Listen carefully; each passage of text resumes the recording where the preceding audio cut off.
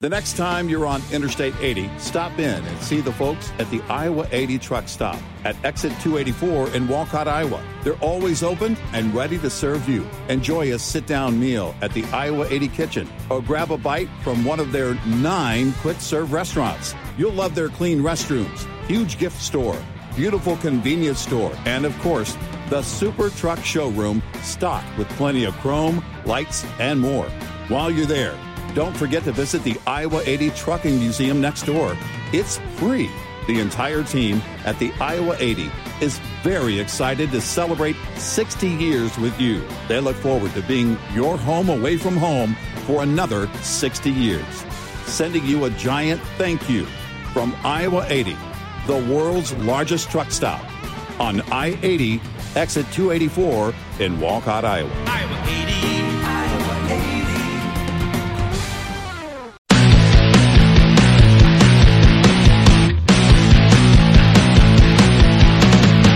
Now, it's Red Eye Radio. Gary McNamara and Eric Harley talk about everything from politics to social issues and news of the day. Whether you're up late or you're just starting your day, welcome to the show.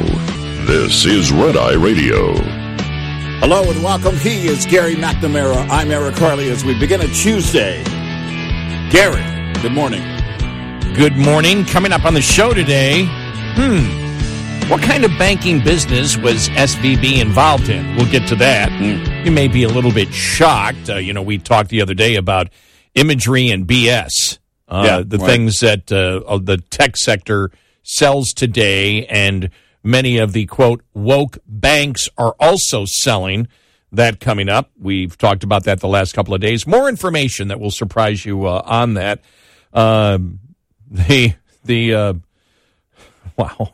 The Bragg grand jury, now, if a decision comes down, it will not be until Wednesday. We will get to that. Some interesting polling out there about American values. Did you see that Matt Taibbi, who was part of the Twitter files, that when the day that he testified before Congress, an IRS agent showed up at his door? We'll get to that story because now Jim Jordan, the Republicans, the interesting thing is he was there to talk about the weaponization of government, and an IRS agent shows up at his door and he's like, what's going on? And we'll go through the story where he says, they owe me money. I don't owe them anything. And it's about some problems that they had just accepting his taxes because of, it seems like, technological problems. Well, anytime I've ever dealt with the IRS, when there's a question, you get a letter. Nobody ever shows up at your door. Right. And the coincidence, shows up at his door the day that he is testifying on the weaponization of government. Yeah. Wow. Plus, I saw this headline. We'll talk about this because it relates to you. Look at that headline. Yeah. Democrats versus parents. Ooh, Eric said that. I believe you probably said that first. I could be wrong, but you were one of the first that said that. I didn't hear anybody else say it, but I was thinking as a parent with the Democrats going after, they thought they were going after, and the liberal left was going after the Republicans in Florida at the time. And I said from the beginning, it's insane that not only the far left would go after not the Republicans, the battle that they created was with the parents of Florida. And, of course, now that you can extrapolate that out to the entire country. And then Disney jumping in. The one company I would tell you should never, ever go to war with parents. Yes. And they did. So that we will get to. I love this one. White House says that Joe Biden will veto the House GOP's energy package if it gets to him. Well, it's never going to get to him. So why did he say that? Right. Is he feeling the pressure from the left to come down? And of course, Republicans are doing it, and they wish to have a vote in the House so they can get everybody in, the Democrats in the House to vote against energy production, which is what Americans want right now. Get them on record. Now, if what I love is the defiance. I will not sign it. Well, the Republicans are praying that it would get that far, and you wouldn't sign it. Right. So do you believe that some of your Democratic friends in the Senate are going to help it pass in the Senate? Look, go back to talking ice cream. Oh, my gosh. That was bad yesterday. What a rocky road cluster that was. Yeah, that's and the terrible news yesterday, the Nashville shooting, and you and I were talking about still how some of the media outlets. One of the things, just very quickly, one of the things we don't do is we don't speculate. I've already got 3 or 4 emails, people speculating. I heard this, or somebody told me this, and if you take this and add it, then this would be. You don't know. I don't know. We don't speculate on the. We don't speculate when an investigation is this early, and we don't speculate when people are mourning, as they are in Nashville. Children were killed here. We will have plenty of time to do that. We bring you what we know, but when you have the media and even the police, that still you have media reports. Saying that the suspect is the dead suspect was a transgender woman, and that's, from what we know, the update is incorrect. It's transgender. Yes. Yeah, a spokesman for the police there, Kristen Mumford, is a spokesman and said that she was born a female. Right. Biological, that would, if you're transitioning to a man, that would be a transgender man, not a transgender woman. Right. Biological woman. And the confusion on that, and how, and that's why we don't speculate early on. We wait till we get, what the evidence is. Now you have some Republican politicians are already saying you need to make that manifesto absolutely clear. And have transparency and let the public see what's going on there. Also, very quickly, you get the. Do I have it here on Twitter? Very quickly here, I saw it on Twitter before. It was Glenn Greenwald making a point, and I know exactly the point he was making. And it's who radicalized the Nashville shooter. What media outlets, pundits, and politicians share and spread the murderer's ideology. This is the twisted game that's played every time there's a massacre that presents the opportunity to blame one's enemies. It can't be done selectively, which we know what he means, that whenever this happens, if it is somebody who may, hold a, be aligned in some way, mindset or whatever with the Republican Party, that's the first thing the media comes out with. And so in this particular case, knowing that there's a manifesto, and I guess speculating, as to what radicalized this shooter because there's a manifesto, and that the dead suspect is a transgender, we know where Glenn Greenwald's going here. If it's good analysis for the left, then it should be good analysis for the right. Or if it's bad analysis for the left, it should be bad analysis for the right. Yeah, right. Well, the truth is the truth. Yeah. And that's what needs to be discovered here. And this is what happens in the wake of such horrific events. We hope to learn from them. Right. And again, it's the simple thing that if the Nashville shooter did that, or whatever reason the Nashville shooter did it, just like if it was some other shooting, if that person aligns mindset-wise with anybody else, then the left blames the mindset, not the perversion or the instability of that person to take news that millions take every single day and don't kill, and then blame that it's the mindset of that. Remember the Gabby Gifford shooting? The Steve Scalise shooting? This as well as because it was, in that case, it was somebody aligned with the left, and it was a Bernie supporter at one time, right? And look, I don't blame Bernie Sanders. Well, that was the point. That didn't happen, but in the Gabby Gifford's case, we know, what happened in that one. Right. Well, the media had to put something, basically make something up, a false narrative. Yeah, then make something up, right. And make that about the right and how they word and position their ads and campaign. And that's not what happened here. It's not what happened there. And that was going after Sarah Palin. Right. At that particular point. Right. Is that lawsuit still going on? Was it dismissed against the New York Times? I know it was brought back once. I don't know what the status is, actually. Yeah, I can't remember. You know, the one judge that came in early on and said, well, they apologized. They printed a retraction. When they went with that story at the New York Times, we both came in saying, did somebody at the New York Times just wake up from being asleep for 10 years? 15 years? Yeah. Did they? Right. Why are they going back to such an old story that's been resolved for a long time? And was disproven early on. Yeah.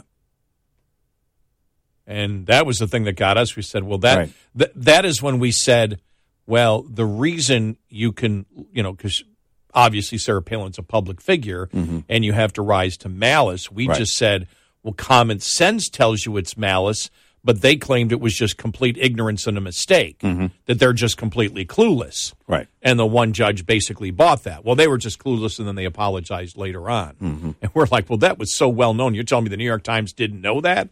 And it's like, okay, so you take a shot, then you claim that, and you get away with it for a short period of time. Right. So, did you see, just on this, on defamation stuff, we didn't get to talk about it yet, but did you see former Attorney General Bill Barr said that he believes that's what is out so far is that Dominion doesn't have a case against Fox. Now remember,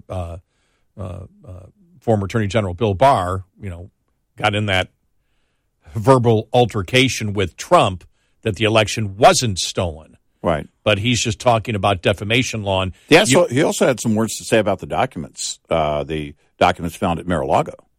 So the point is that he's not always out defending Trump.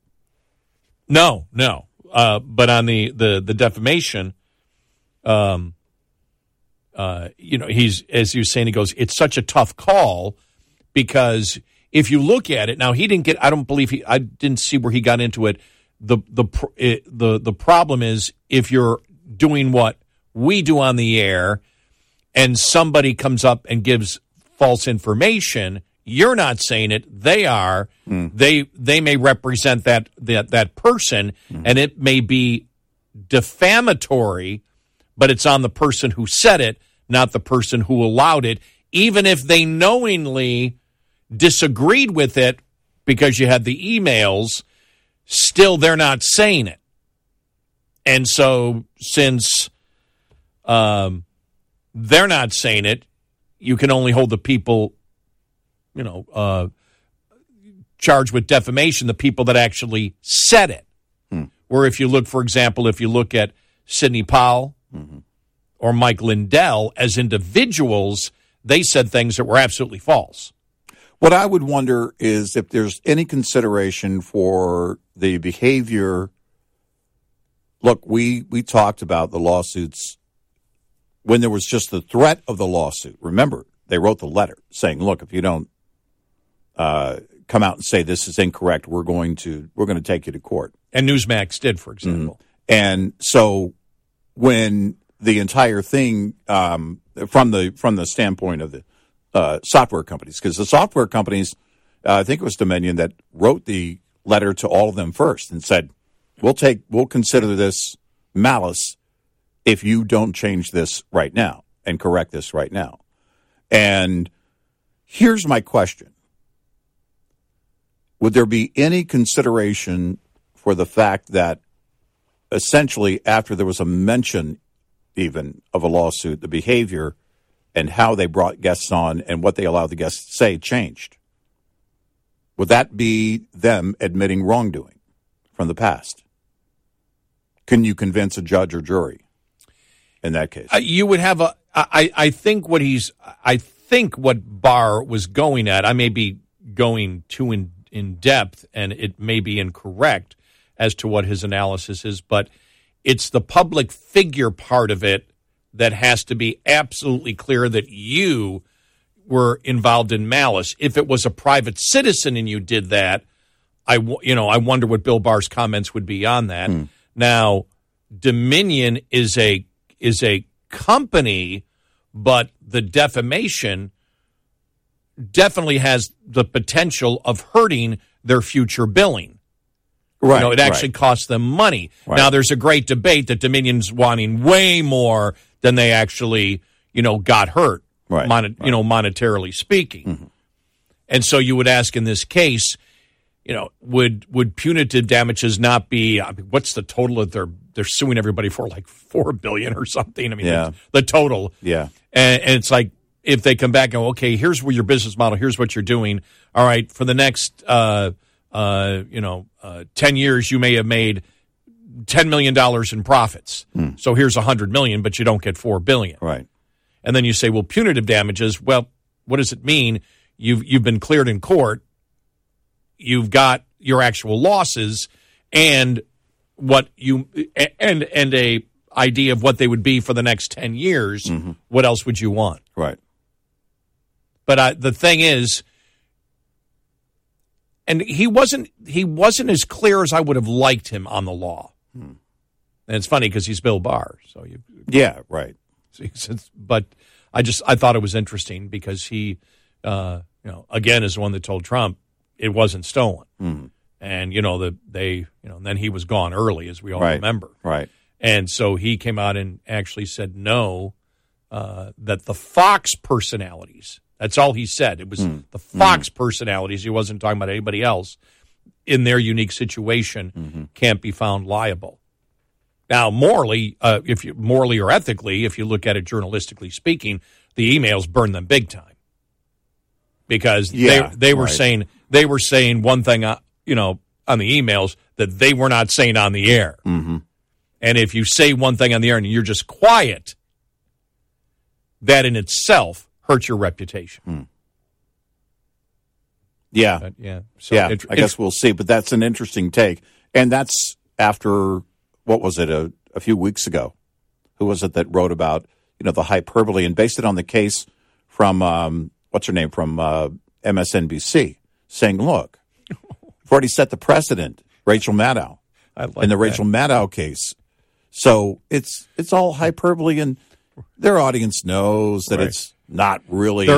Their audience basically knew, and this was one of the things that they, will they use that for the as a precedent for Fox, that the Rachel Maddow, everyone knows she's lying. Right. Her audience knows she's lying. True. She knows. That's the whole point. We said she knows she's lying. The audience knows she's lying. She knows the audience knows she's lying. So there can't be defamation because everybody knows that she's lying. Exactly. And if they apply that to this case, and from Dominion, wow. 866-90 Red Eye. It's not always easy to spring back from the harsh days of winter to warmer months ahead. From de-icing chemicals to hidden debris underneath snow and ice, winter conditions can do serious damage to your truck. Here's a must-do maintenance check to help you minimize downtime and stay rolling. Make sure your fluids are at proper levels ahead of spring. Fluid is to trucks what blood is to the human body. Low fluid can be just as harmful as no fluid, and the damage this will cause to your truck is unavoidable. Pay attention to your engine oil, coolant levels, power steering fluid, transmission fluid, brake fluid, and differential fluid. This report is brought to you by Shell Rotella. Shell Rotella, with advanced synthetic technology, is designed to help keep your rig running with more mileage and less maintenance. Coming up, more with Gary McNamara and Eric Harley. It's Red Eye Radio.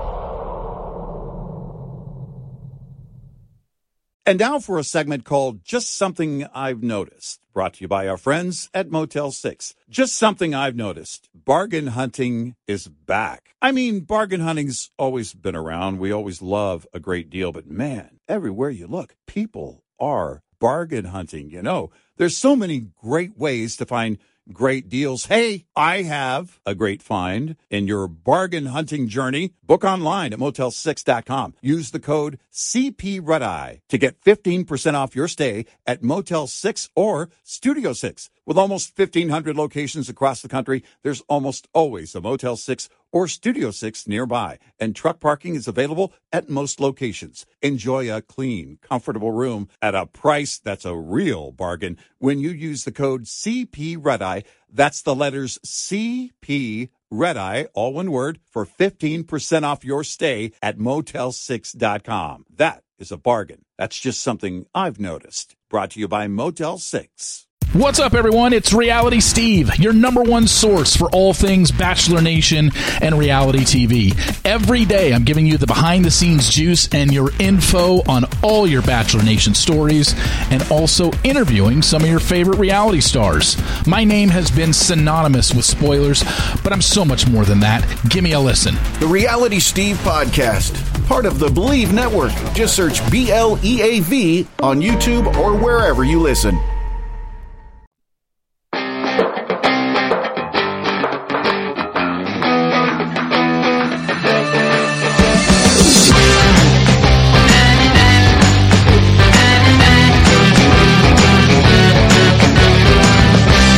It's Red Eye Radio. He's Eric Carly, and I'm Gary McNamara, 86690 Red Eye. Think about this, that because we were talking about the defamation lawsuit, Dominion and Fox News, and what Bill Barr said about that last week. Said he doesn't believe that there's a case against the hosts. But you asked about what if they use the same defense as Rachel Maddow got out of a defamation lawsuit because the judge said that, well, she's lying. Everybody knows she's lying. She knows that everybody knows that she's lying. Everybody knows she's lying. So how can it be defamation? Think about this. It's gotten so bad that now a news opinion show is considered parody. Yeah. It's considered like the Babylon Bee. Well, I could see a liberal judge saying, nobody puts any credibility in Fox News. It's a bunch of garbage or a bunch of clowns, blah, blah, blah. Everybody knows it's not true. What they're saying is not true. Every night they tell lies. I could see a liberal judge saying that. And then that means those hosts get away with it.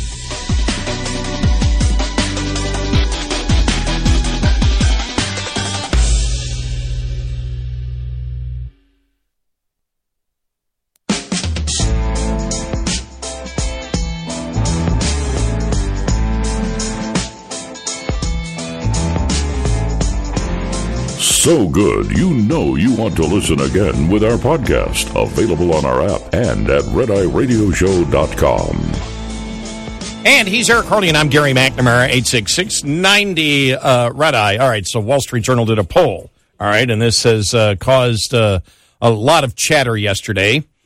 They did a poll on values. Okay. Long-held values like patriotism, religion, and community involvement are in retreat across the United States, according to this poll released on Monday. The Wall Street Journal NORC survey found that just 38% of Americans say patriotism is very important to them, down from 70% who said the same in 1998. Slightly more Americans, 39%, placed the same importance on religion, down from 62% who said faith was very important to them 25 years ago. The percentage of Americans who said raising children was very important fell to 30% in the new poll, down from 59% in 1998. Meanwhile, the share of Americans who value involvement in their community as very important fell to 27%, down from a high of 62% in 2019. The share of Americans who valued involvement in their community as very important fell to 27% from 27% down from 62% just 4 years ago.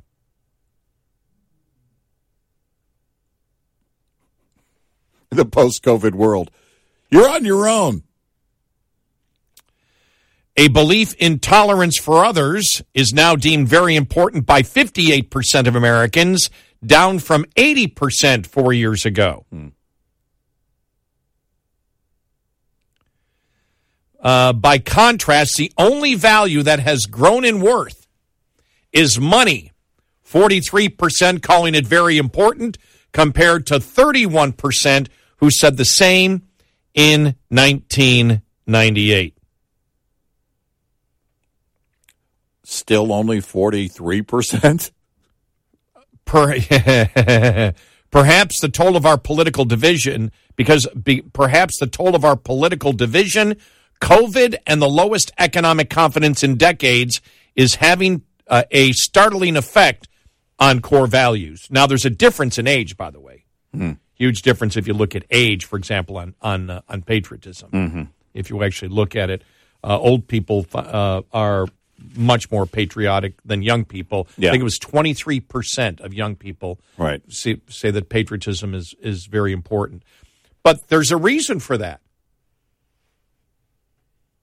There's a reason for that. This is what we're teaching. This is what we've been teaching the last 20 years. It's what we've been teaching. If you've been told America sucks, if you don't know, there's another, I saw it on YouTube yesterday, there's another spring break on the beach asking questions to students, simple questions, completely clueless on basic things. Yeah. You know, when did the United States declare independence? I don't think anybody they interviewed knew the answer to that. We know the majority of people don't. The majority of Americans, and I would like to see an age breakdown on this one. The majority of Americans cannot tell you the three branches of government. How can you be patriotic if you have no idea what the hell our country is about? How can you be patriotic if you don't if there's not a reason to be patriotic because you're completely ignorant about the Constitution and why it was set up the way that it was set up? This is how you get to the point of a growing consensus of the number of people wanting to change or abolish parts of the Constitution. Ignorance. They read it mean. It doesn't work for me, so I need to change it. Right. You do see a lot of this. I mean, you can sense selfishness is growing, and we've talked about this before. You know, I was saying this. I remember I was working in Rockford, Illinois, and our great affiliate WROK, and I can't remember if it was the mayor at the time, but somebody said, came out and said racism is the worst problem we have today, and I said no, it's not. The worst problem we have is what it's always been: envy and jealousy. That's always been it. Envy and jelly, envy and jelly and jealousy, which again is all part of selfishness. That's what leads. And the fact that you've been told that your country sucks and that you're a victim over and over again. When you tell young people that they have no future because they're a victim, what the hell do you expect? I love it in the poll. They go, well, they talk about the different things: our political division, COVID, the economic conditions, the Trump presidency, through the Trump presidency. Yeah, well, yeah, and you tell them they're a victim. You also tell them that the oceans are boiling. And then you turn around and ask them to name the oceans. You have no future. Name the ocean. So, I mean, I'm not surprised by this at all. Shocking. Why is it shocking? You are a product of your environment. Yep. And what you have learned and what you understand. And we have the liberal mindset, which tells you you're a victim, you can't make it, it's impossible to make it, you better grab it while you can, instant gratification. It's the whole thing on, and I remember it more over the last 20 years, the whole, America isn't the happiest place because it's not about happiness. Because you're going to find that in your life, tragedy is going to constantly strike. It's being prepared in your life to be able to handle the things that you need to handle. It's about, because the whole thing, what's happiness? Happiness to me is opportunity. Happiness to me is freedom. It's not being given something. What's the definition of many people? Because when you see these happiness surveys, well, this country's the happiest because the government provides the most for them. Oh, so they don't have to work for something, and so they feel that's happiness. I don't know. To me, happiness was struggling and struggling and struggling, and then finally one day saying, man, I've earned this. Yeah, I've earned this, and I earned, that's the kind of satisfaction, but we don't look at that as happiness. No. Think about how bad it is, because it's not even about, because people say, well, the United States stinks, and that's why the patriotism is down. Well, you tell me why community involvement is down even more. Why it's not important to be involved in your community, to help your community, to help others. Explain to me how we have more than 50% of people that fear they're going to lose everything. Yeah. In the next several months. But we're with a nation of quiet quitters. We can be quiet quitters sitting there fearing that we're going to lose everything. That's when you make that gel. I'm sorry, but there's so much humor in that statement. Well, seriously, the quiet quitters are worried that they're going to lose everything. That's exactly the first thing that hit me when we talked about it yesterday. Man, I sure don't feel like doing that job I was doing back when the economy was good. I'm also really afraid I'm going to lose everything. It requires work, and it's never been the case where it didn't require work. There are a few exceptions, and here's a breaking news. You're not going to win the lottery. It's not going to be handed to you. You're going to have to work for it. But think about that. Think about in today's world, 27%. Only 27% believe community involvement is important. Now, if you ask me to define community involvement, my definition might be different than somebody else's.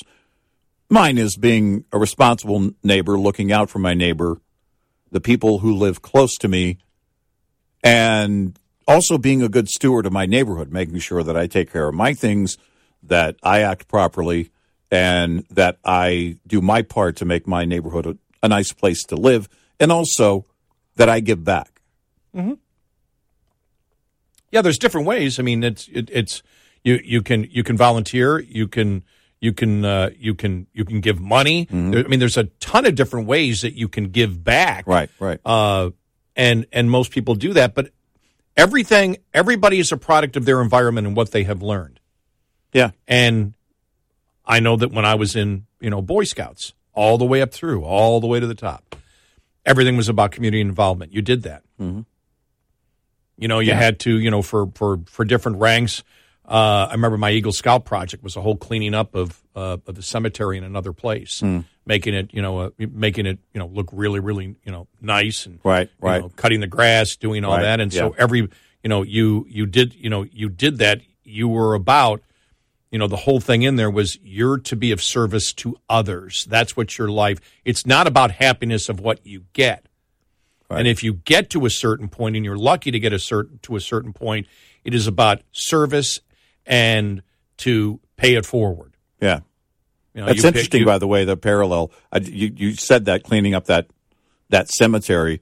One of our projects was to clean up an area that was a park that people had been using for a dump. Part of it had been using for a dump. It was, kind of off the road, and we had to go out there. And I thought, why are we cleaning up the dump? And they were like, no, it's a park. That's the whole point. Interesting. We had kind of a parallel project there, but no, you're right. That's part of that involvement. I've lived in the same neighborhood since 1995, and I love my neighborhood. I love my neighbors. I've grown old with a number of them, and but that's part of and the giving back part may not be with the very neighborhood that I'm in, but that's part of the community as well. You're I volunteer with a nonprofit and have for years. I give, to countless nonprofits throughout the year. Those are the things that, and it's nothing out of the ordinary. It doesn't make me a hero. My point is that I see that as normal behavior, and because I see so many people doing much more than I ever do. Well, no, because you feel, there is like I said, it's all defining happiness. There's a sense of happiness in not only being productive, but taking what you have gotten in life because you have been productive and helping other people grow, making sure your neighborhood is safe. For example, I'm on a text message thing now, a group text with I don't know how many people on the street because there's so many phone numbers. Yeah. But if anything happens, boom, we've got this going on. Who can help? It's what you do. You help. Your community is your street. Your community is your city. Your community is to do whatever you can do within limitations, because people just can't volunteer. They have to go work. They have to become productive. That's why I said you become a productive member of society, and then you take that and you branch out, and people do it each and every day, and it was normal. It was just normal. It's what you did. You just did that. Remember when I first came on this show? Because you forget how people remember. Remember when I first came on this show and we got a call from a listener, from a woman who, when I was a rock DJ in Fort Walton Beach, Florida. Yeah. What was the thing? She locked her keys in the car. What happened? I think she got a flat, I think it was. Okay. Yeah. She got a flat tire. Yeah. And this is probably 2000. When did I start on this show? 2005. So maybe it was 2006 or something like that. Right. It wasn't long in. Yeah. And so this would have been almost probably over 20 years. Yeah. Because it would have been 83 or 84. And we got a call one night, and a woman said, Gary McNamara, and I don't remember it. She said, but I remember the road. I used to go down that road all the time, and it wasn't a major road. Right. So it's like, must have done it. Right. But apparently she had a flat or something, or I forgot what it was, a flat. And I pulled over and whatever, changed the flat, did whatever, and made sure that she was taken care of. And she remembered that 20 years later, and here I'm on the radio calling me and telling me that.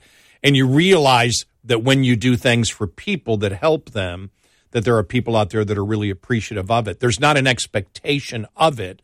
There should be in a way, because one other time I did it when I was going down 360, which cuts right in the middle here. I'll never forget driving. Forgot where I was going one day, and there's a guy out there waving his hands. And he so I actually go around and I come back. It's during the day, wasn't at night. Came back. Might have been suspicious during the night, but came back and pulled up, and he said, "Thank goodness." All they needed the bar for the jack to raise it up, and they were two football coaches that had to catch a plane. Oh, wow. It was just 866-90 Red Eye. Coming up, more with Gary McNamara and Eric Harley. It's Red Eye Radio.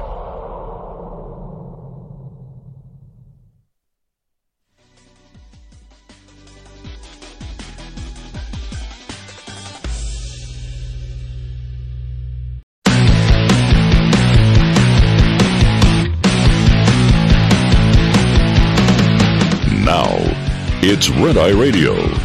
Gary McNamara and Eric Harley talk about everything from politics to social issues and news of the day. Whether you're up late or you're just starting your day, welcome to the show. This is Red Eye Radio. All across the USA and around the planet, we are Red Eye Radio. Download our Red Eye Radio app today. If you can't listen live overnight, you can listen when and where you want. Yeah, Eric, looking at this poll that came out on values and, where we stand, that the importance of patriotism, religion, having children, community involvement, all crashing over the last few years.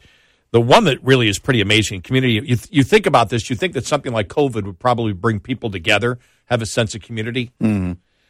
62% in 2019 believed that community involvement was important, now down to 27%.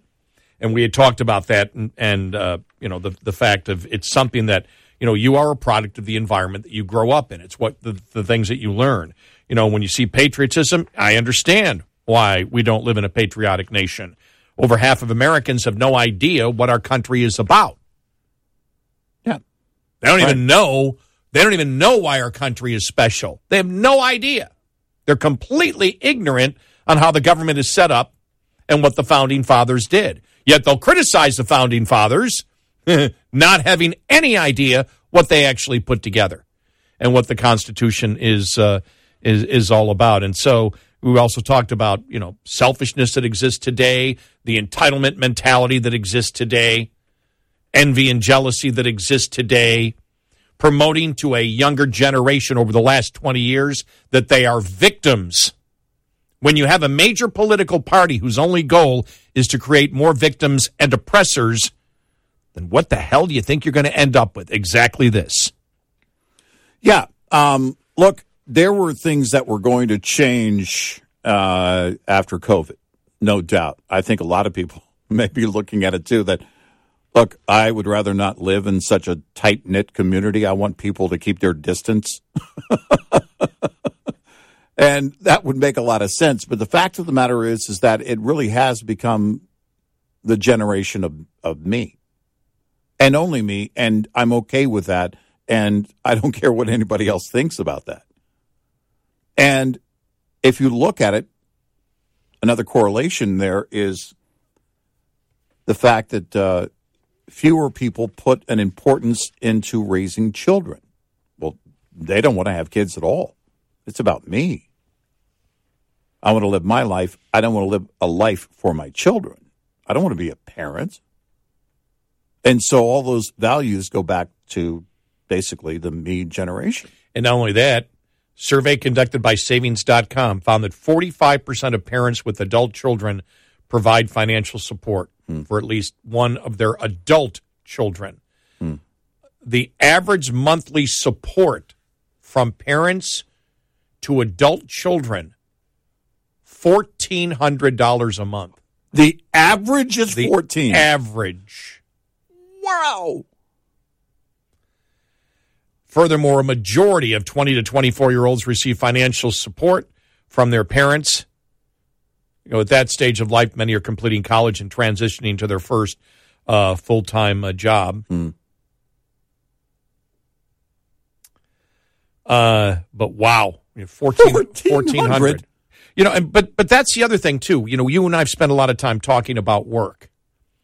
I think that looking in the secular world, what has benefited me the most is work. Yeah. When I look back now, and people, you have a fun job. Well, no, I didn't want to do this job. Never wanted to do this job. I was forced to do this job. I learned to like it, and then found out, wow. And I tell this to people all the time. Well, I don't want to do that in my life. You don't know what you want to do in your life. You honestly don't. What you find out in life, for most people, I won't include every person in that category, but what you find out is what you end up liking is when you move through the ranks and you end up getting power and control, not to use it in an evil way, but to use it in a productive way. Yeah. And every job that I never hated any job, and I started out cleaning toilets. And when I got that first $13 check, I was the happiest SOB alive. I couldn't believe that I had a $13 check in my hand. I remember the moment. My dad remembers the moment. My parents always used to talk about, oh, you were so happy when you came home with that $13 check. That was a benchmark in my life. It was a $10 bill for me, mowing a lawn. Well, I mowed lawns before that and did paper routes and things like that. Yeah. But this was my first job. I had to, or the check. Somebody had to sign something. Right. Yeah. Sign a check. I had to, I had to go to a business and actually do it. That was, But no, the paper routes, cutting lawns, things like that. Yeah, we all did that. But that was viewed as more, it's being a lookout for the mob. All those things that paid cash before you got a real job. Right, running numbers. Stuff like, right. Like what's his name in Goodfellas? Exactly. That's the kind of job I had. Exactly. It was fun, but everything that, and I look back and there were jobs that I took when I first became, when I went into radio for a little bit and failed miserably. That would have been in 1978. Failed miserably. I wasn't prepared to do it, and it didn't pay any money, and so I ended up doing what my family has always done, which is machining. And it was to run some of those machines. I faked it until I became. You made good. it. I faked it till I maked it. But I found out I was a pretty good machinist. Yeah, right.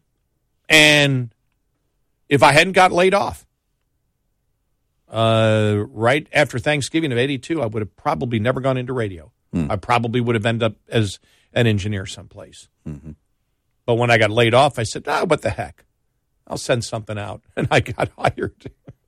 And then that was in beginning of '83, and it's been that was 40 years ago this month. And then I'm almost to 41 because I count my 9 months back in '78. So yeah, but and I've done so many things, from the banking. I didn't want to stay in that. I did it for 4 years, and they wanted me to be in the management trainee program. They were really high on me to do that. I worked during college there, and it was like, don't see myself as a banker. Mm-hmm. I'm not like Newman, who all he wanted to do in life was be a banker. If you remember that episode with Kramer. Yeah. And I've not, there was a lot of pride when I worked at the bank for that time, but I knew that's not what I wanted to do for the rest of my life. But if I went back at it, I would have done whatever I had to. Now, my great friend of mine, Jerry, I worked with him. He's still in banking today. Mm-hmm. So, and has done very, very well in his life. So you do it, and I got into radio because I thought it was going to be fun, playing the tunes and everything else and playing the hits. Mm-hmm. And that was work. It was, you don't realize the work. You just, at that age, you go, it's going to be a lot of fun. It's work. And then talk radio it's the best job in the world. I didn't know it for a while. Mm-hmm. But everything that I did, from laborer to machinist to janitor, all right. I did hate being a wedding DJ. That was the worst job I ever had, wedding DJ. Yeah. Club DJ. Yeah. Club DJ was fun. But wedding DJ was the worst job ever. Yeah. I hated that. I've done that for 2 or 3 times for family members for free. Actually, I paid because I bought a ton of music, and I did it all off my laptop, and it worked out great. It still was not the job I would ever suggest to anyone, because there's no way to make a day perfect. But the idea is to make that day perfect. And you're pretty much the last in line that has been hired out for that day before the couple goes off on their honeymoon. You can't screw that, because you're it. That's it. Once the food has been served and, whoever the caterer is has done their thing, it's on you. You're the last in line. It just paid. I did it because it paid well. And when I did it, I worked for a guy who set everything up. I just showed up. Mm-hmm. I can't remember how much I made, but it was like, wow, really? Mm-hmm. But he would always leave me. Back then you had records. You just couldn't download on your laptop and have something there. Right. You actually had records. Mm-hmm. And you had to bring them in crates. You had to bring them in. Milk crates is what we used back in the day. Well, he had everything, all the standard stuff there. Mm-hmm. But then he would allow them, part of the packages, you tell me Build a list. the 10 songs that you have to have. Yeah, yeah. The So daddy-daughter dance and all of that. Exactly. And everything. And yeah, so- No, it's a nightmare. So think you walk into it, he doesn't leave you all the records. I can only find 5. Mm-hmm. So 5 that the family has requested for the wedding, you don't have. Mm-hmm.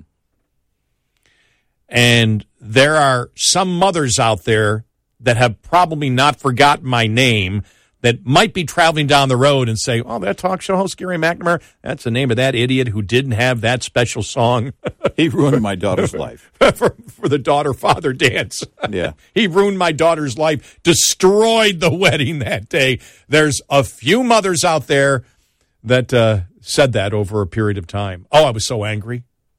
Yeah. And he wouldn't be there. It's just the setup would be there. He'd already be gone.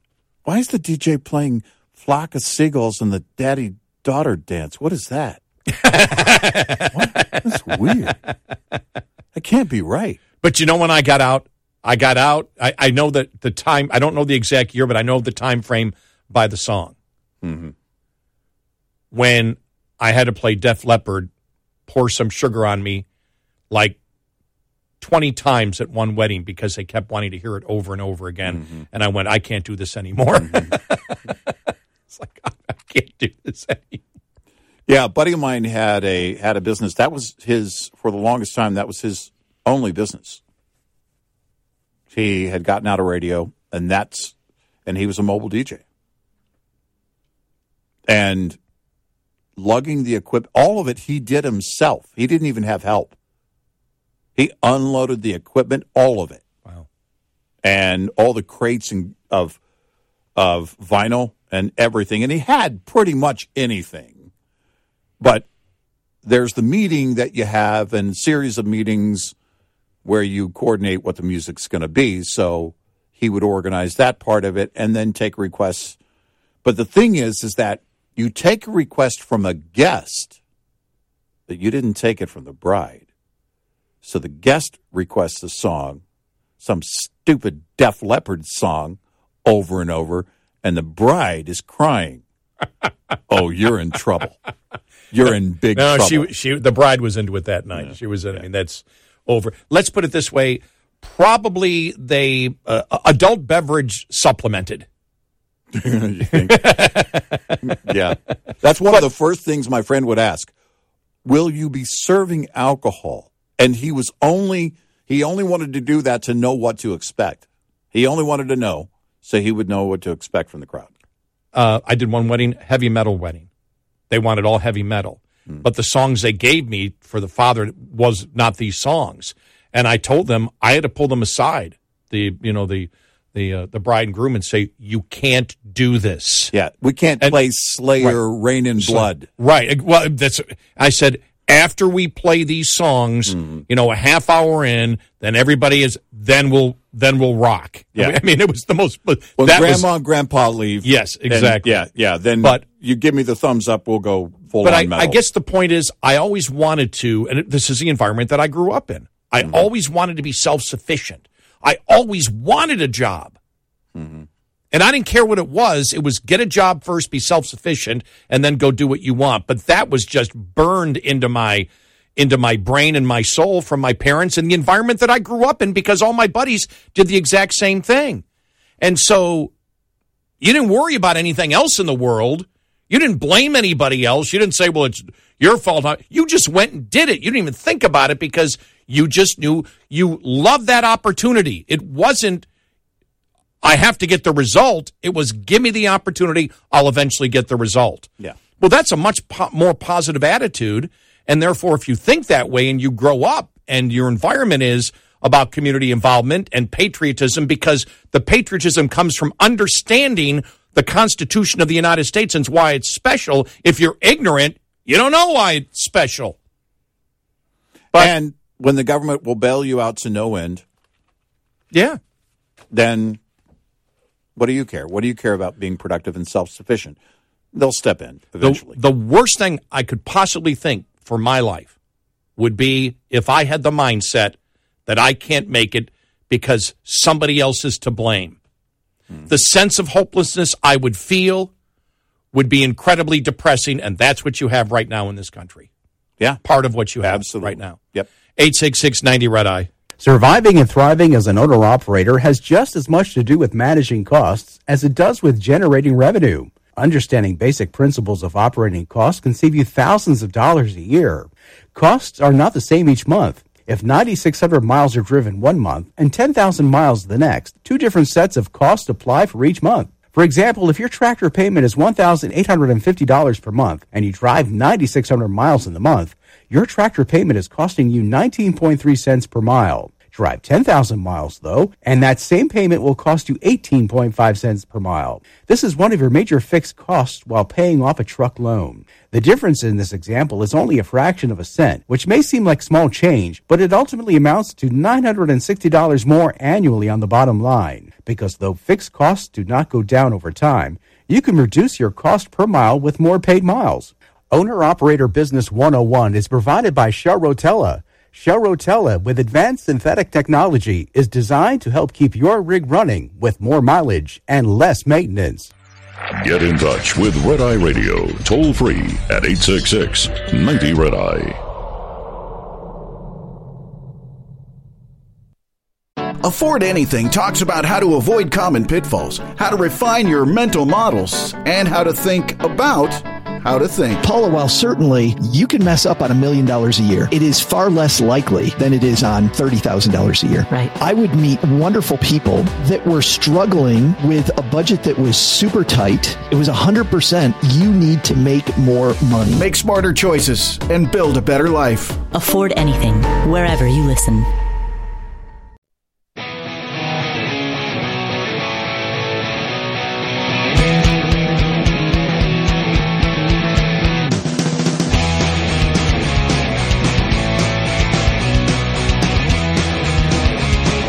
It's Red Eye Radio. He's Eric Carney, and I'm Gary McNamara, 866-90-RED-I. Now, part of this poll also showed that the majority of Americans say that college is not worth the cost. So, Yeah, I mean, okay. that's now 56% of people say that. And you do see, I think we read an article a couple weeks ago about more young people going to trade schools. And that's Yeah. a good thing. Right. And when there is no money anymore and you have no choice, and your parents don't have the money, well, then you got to go out and you have to hustle. That's what you have to do. And so, you have those ebbs and flows in the economy when, people have a, certain, belief in what, certain moral values, and that changes because you need to survive. Yeah. Right. And so, but those are the things, and I wonder about the instinctual things. Look, it's always been part of our instinct to go out and to hunt and to gather. But people expect their prey to walk up and lay down on their porch. If your prey lays down in front of you, there's something wrong with it. Don't eat it. what? I have never heard that analogy before, but I like it. We were at a restaurant, and I said that to my wife one time. I like it. I said that to my wife one time recently at a restaurant. She goes, well, my mind is sufficiently blown. I think we can go home now. But it's, we have that instinct to, to want to provide for ourselves, and it's just going away.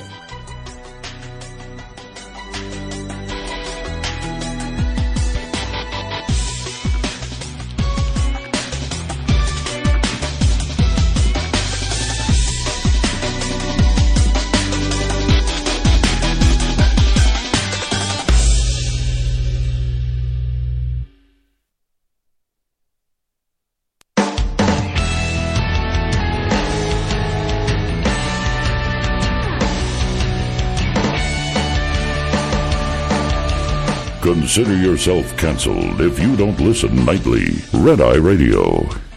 And he is Eric Carney, and I'm Gary McNamara, 866-90-RED-I. Good morning. Just talking about that Wall Street Journal poll, just one more thing, because when I read polls like this, my mind just starts working like crazy. I'm just like, wow, okay, let's analyze every portion of it and how people actually think today. And you and I have talked about before why we're such huge fans of capitalism. because you had the opportunity to go out and work hard and create your own wealth is the sense of freedom that we believe. Most people believe that work is I won't say most, but there are maybe more than before, view work as a prison just to survive. I have to do it. I don't want to do it, but I have to do it. I know you and I have always looked at the bigger picture, and so we may not have the job that we want, but the first thing we wanted was the money, because the money gave us the opportunity to be self-sufficient, and that's the first part of being free. And then the next thing is saving that money so you have that wealth so nobody can tell you what to do. Mm-hmm.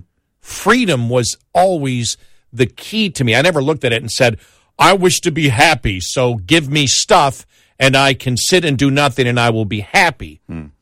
From the environment that I was raised in, I always, anytime I was unemployed, I felt extremely uncomfortable. It was like, not even a sense of panic that I might not have money. It was a sense of panic that I may break that chain of being productive and somebody might not hire me again because I've been laid off too long. That was always the first. But the goal, the purpose was work to become self-sufficient. So initially, my parents didn't have control of me anymore. I mean, that's the natural progression. I didn't want to be asking my parents for money. Why? Because there's conditions. And those conditions mean I'm not free. If I earn it, it's my money. I can make my own choices. And I think that there's a progression as you go through life, and that what I realized is and it was a positive, is they're always a part of your life. You're never free of them. But that's a good thing. Yeah. That's a good thing. As you get older, you realize it's a good thing. But initially, the teenager wishes to live their own life. And that's why, like you and I, you did the lawns. You don't want to rely on the allowance. I don't have to take I remember when I don't need to take an allowance from my parents anymore. And the surprising thing was that I thought that if I didn't take an allowance, because they just didn't give me money, you had to complete chores. I was under the foolish notion with my parents that if I stopped taking the allowance, I didn't have to do the chore anymore. Mm-hmm. I found out at that point, well, no, it has nothing to do with you getting money. This is your family responsibility to give back. Yeah, my parents didn't give an allowance. I was the youngest boy and the second to the youngest child, and there was no way they were going to be able to afford it on Dad's military income. And so, but I still had to do the chores. It was, these are the things you have to do. Well, it wasn't, my father had 5 kids and he was only working, so I'm sure it wasn't large. I can't remember what it was, but $5 a week. I don't even remember. It maybe $1 a week back then. Yeah. Remember when I was born. Mm-hmm. Yeah, $5 a week, you would have been a millionaire by now. Yeah, exactly. So but that was the first thing. To be self-sufficient, which in itself is a sense of freedom. Mm-hmm. So you really didn't care the job that you worked. As long as it didn't kill you, you didn't care. You just wanted at the end of the day. And then you felt there was a sense of accomplishment, and that was the first step. Mm-hmm. And at that point also, in high school doing the odd jobs and then going to college and working 2 jobs. Then when I got hired at the bank, you felt, okay, you're moving up. There's a sense of being a professional that I had. Mm-hmm. I got to wear, shirt and tie, whatever. But people look at that, well, you're just, working for the old working for the man. Well, no, I'm giving them a service. I'm doing work for them, and they're paying me for it. And they really everybody's really left me alone. And I found out most in life, until I got into radio, people left you alone. I had to say that. Mm-hmm. But then you get to the point of, once you gain experience, you can end up doing things you think you like, finding out, wow, I really don't like it as much as I thought I would. I ended up doing this that I never thought I would like doing. And every day I wake up being excited to do it. You have a purpose. There's a purpose every day. No longer is it that I come in to work because I have to have the paycheck to survive this week. Mm-hmm. You know, it does become ingrained. Maybe not the job itself isn't you, but the productive part of always accomplishing something at the job, moving forward, is always a part of you. And I think most people, when they get to my age, probably view it that way, unless they are in a terrible job with management. That happens to all of us. I've been blessed that happened. That hasn't happened in the last decade or so. Yeah, right. But you can also be in that position. But, you know, that's if you're, you know, especially now, think about this now, how it's changed. A lot of people probably aren't screaming ageism anymore, are they? No. Because now there's a market for older people that are productive. Well, with so many boomers retiring this year, it's actually happening. There's a pretty huge turnover in the age demographics of the workforce, and it's not a positive. But if you're older, if you're in your late 50s or in your 60s and you still want to work, it is a positive for you because you're in high demand. And companies are willing to pay for it. The breakdown on that was mind-boggling. I saw it a few months ago, and it stuck with me because it goes back to what we talk about. It's always the case that older people have more experience. That's just going to be the case. It's a numbers game. But what else plays into it is a culture and now there's this huge cultural divide between generations that have the instinct, believe in that instinct, and feel that in the pit of their stomach, knowing, look, if it's not working, I got to go work harder. If I'm not getting it done, it's on me. And other generations that look at it and say, there will be somebody there to bail me out, whether it's my parents, the government, or all the above. And that's exactly what you saw. That was in hyper mode during COVID. It's no wonder when they, because the problem was, and we said from the beginning, it's never going to be enough, never going to be enough. It's funny, one of the stand-up comedians, Mo Amer, talks about this. He says, they send out this check, and we're all nervous going, oh, no, what's going to happen? What's going to happen? And they sent us a check, and it's like, okay, well, that's going to cover a little bit of it. And then they sent another check, and look, it's never going to be enough. The government can't sustain everybody. It's impossible. But it did have an effect in that people realized, well, I'm still here. We got through it. I'm still alive, and I'm not having to work real hard. And I understand not wanting to go back to the service industry and be like a server in a restaurant. I can't imagine. That's one of those jobs that it would just seem like you never, ever catch up on things because restaurants are so over the top busy. And you don't want to be on your feet all day. The pay isn't great. And you have to work really long hours in order to, and quite often multiple jobs in order to make ends meet. Some people like it, but a lot of people looked at that and said, no, I don't want to go back to that. I get that. But the question is, did any of those individuals, or how many in society, in the workforce, looked at it and said, I really shouldn't work that hard. I shouldn't have to work that hard. I was working hard before, but the government came in and everything's going to be fine, and I'm just going to choose not to work that hard. Well, in the age of inflation, because we spent so much money, there really is no choice.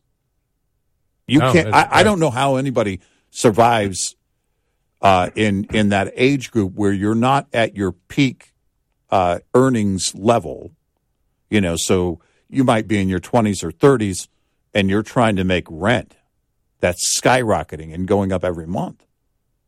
I don't know how you do it.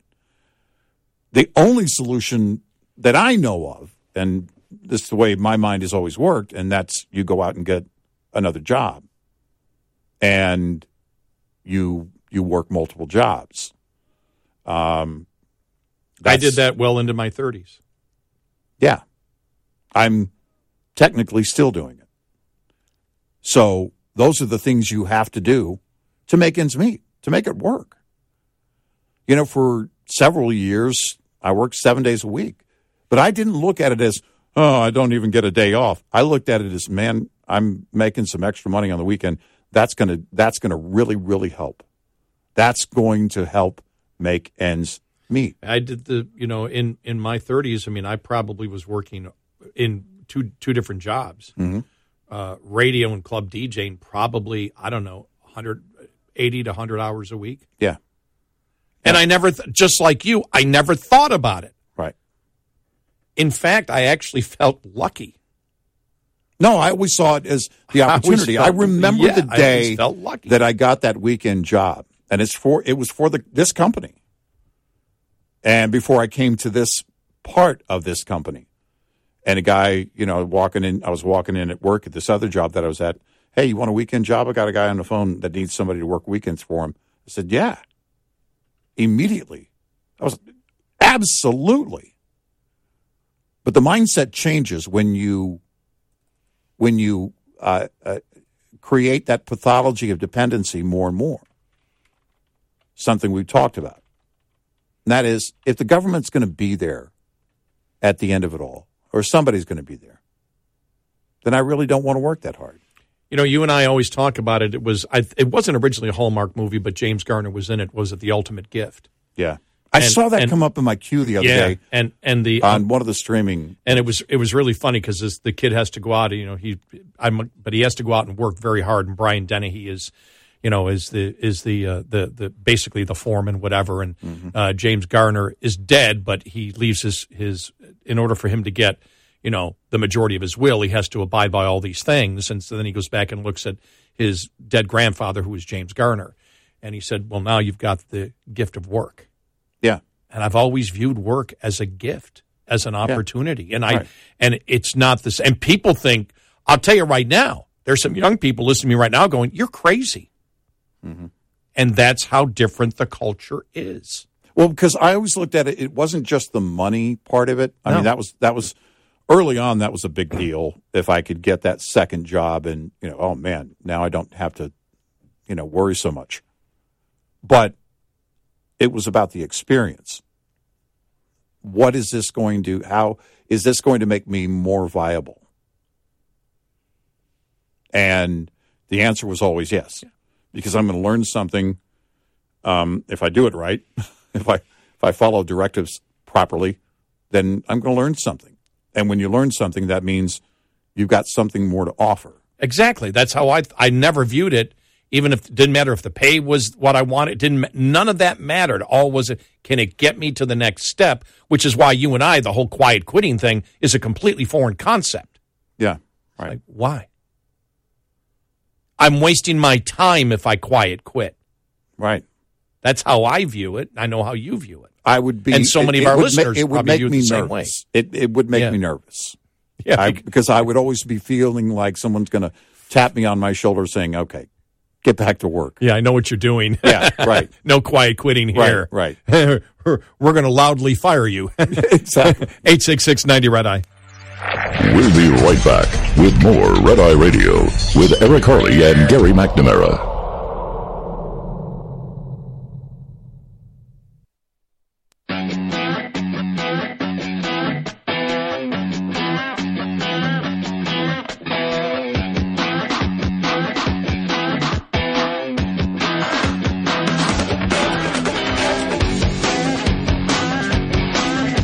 It's Red Eye Radio. Sorry, see, I was not proficient in my job. I didn't turn the microphone on. Coming up following the top of the hour, the White House says Joe Biden will veto the GOP's energy package that is not going to reach his desk. Does he understand how it works? Does he even know? The Matt Taibbi, who is part of the Twitter files. He, in fact, was the first reporter that was out there that actually looked at the Twitter files and brought it to the world's attention, what was going on at Twitter. Well, the day that he testified before Congress earlier this month, on that day, an unannounced visit of an IRS agent to his house happened. You want to hear the details of this.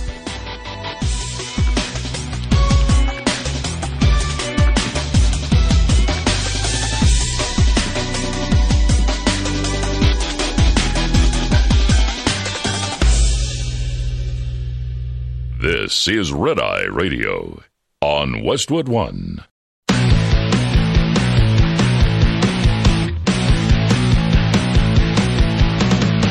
Now, it's Red Eye Radio.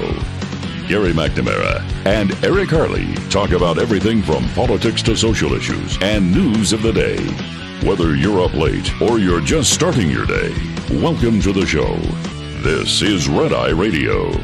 All across the USA and around the world, we are Red Eye Radio. He is Eric Harley, and I'm Gary McNamara. Good morning. Download our app today. If you can't listen live overnight, you can listen when and where you want.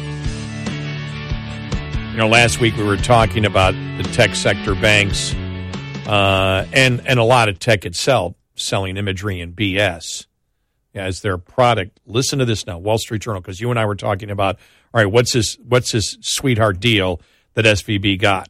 You know, what happened here? They go into talking about how SVB, what their business model was. Listen to this.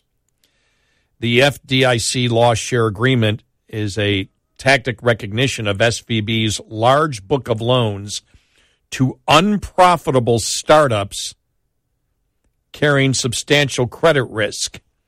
SVB's business model involved extending low-cost credit to tech startups, many with no revenue, and hoping to get repaid when they were acquired by larger companies that raised more private funds or floated shares publicly. Yeah. This is the tech bubble of the 90s, basically in banking. The promise that these startups would one day be sold for big money, and that would pay off what they borrowed. Problem is, rising interest rates have caused venture funding in the market for initial public offerings to dry up. Market valuations for startups have slumped. Bigger companies aren't in the market to buy startups with large amounts of debt relative to revenue.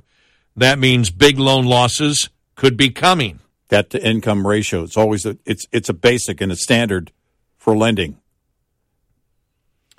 The FDIC might have been able to shut down and sell SVB at a smaller loss had it accepted offers that we were told were floated over the first weekend after its collapse. But Chairman Martin Gruenberg rejected them out of hostility to consolidations as per the warnings from Senator Elizabeth Warren and her protege on the FDIC board, Rohit Chopra. Now we end up with consolidation anyway at a greater cost to the Deposit Insurance Fund. After the deal closes, First Citizens will have $219 billion in assets, double what it had at the end of last year. This would make it among the 25 largest banks in the United States and put it on the cusp of being classified as too big to fail. The losers in this sweetheart deal will be other banks and their customers that will have to pick up the estimated $20 billion cost to replenish the Deposit Insurance Fund. That's about 15% of the entire fund. By comparison, the 214 bank failures between 2011 and 2022 cost $12.4 billion. All of the 214 bank failures in that time. Wow.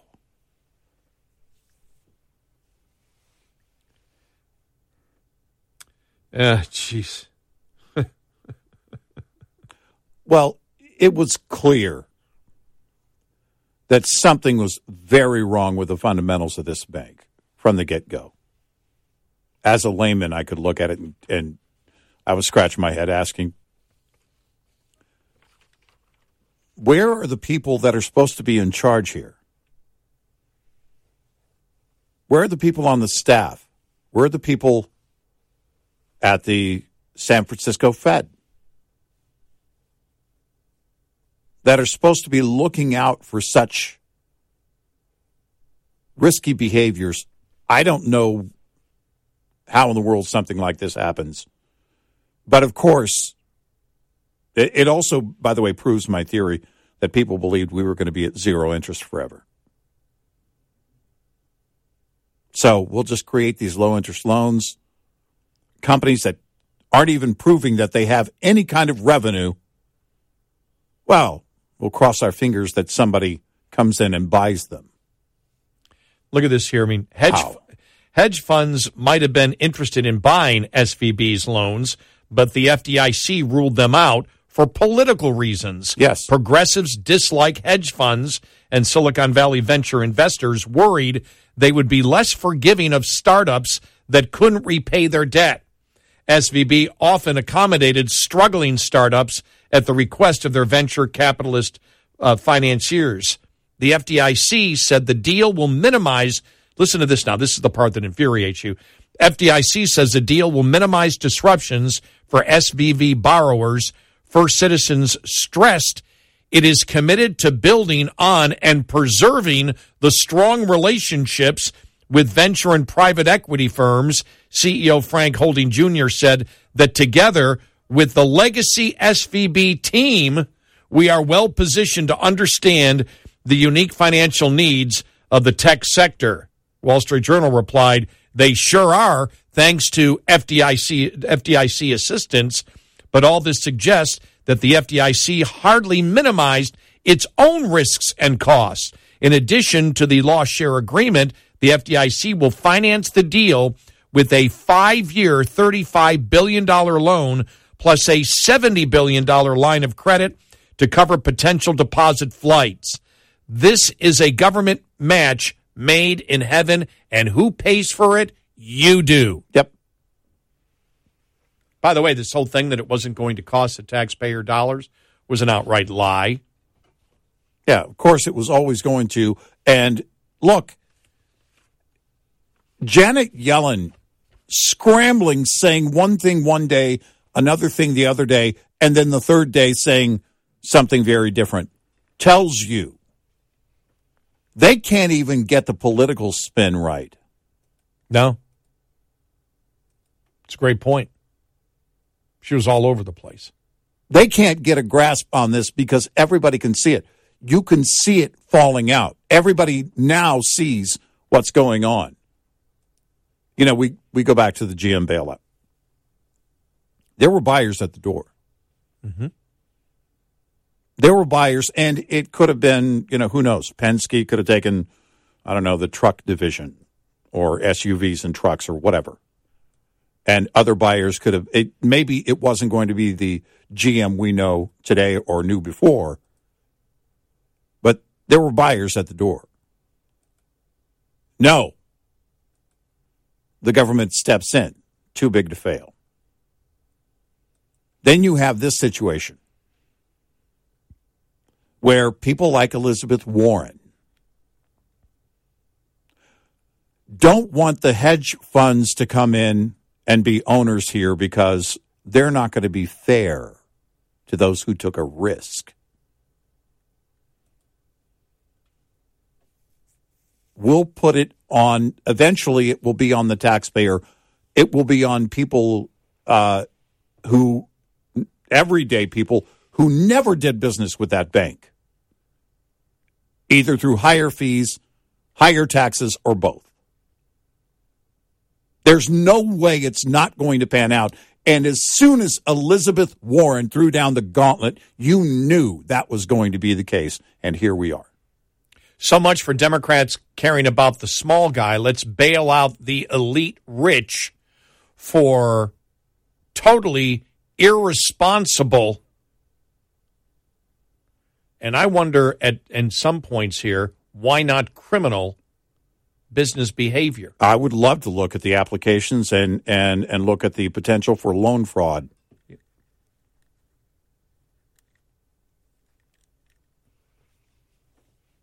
It very well could be the case that they extended that credit knowing full well, and this is tragic as well, that there was no revenue, not enough revenue to come in and cover that.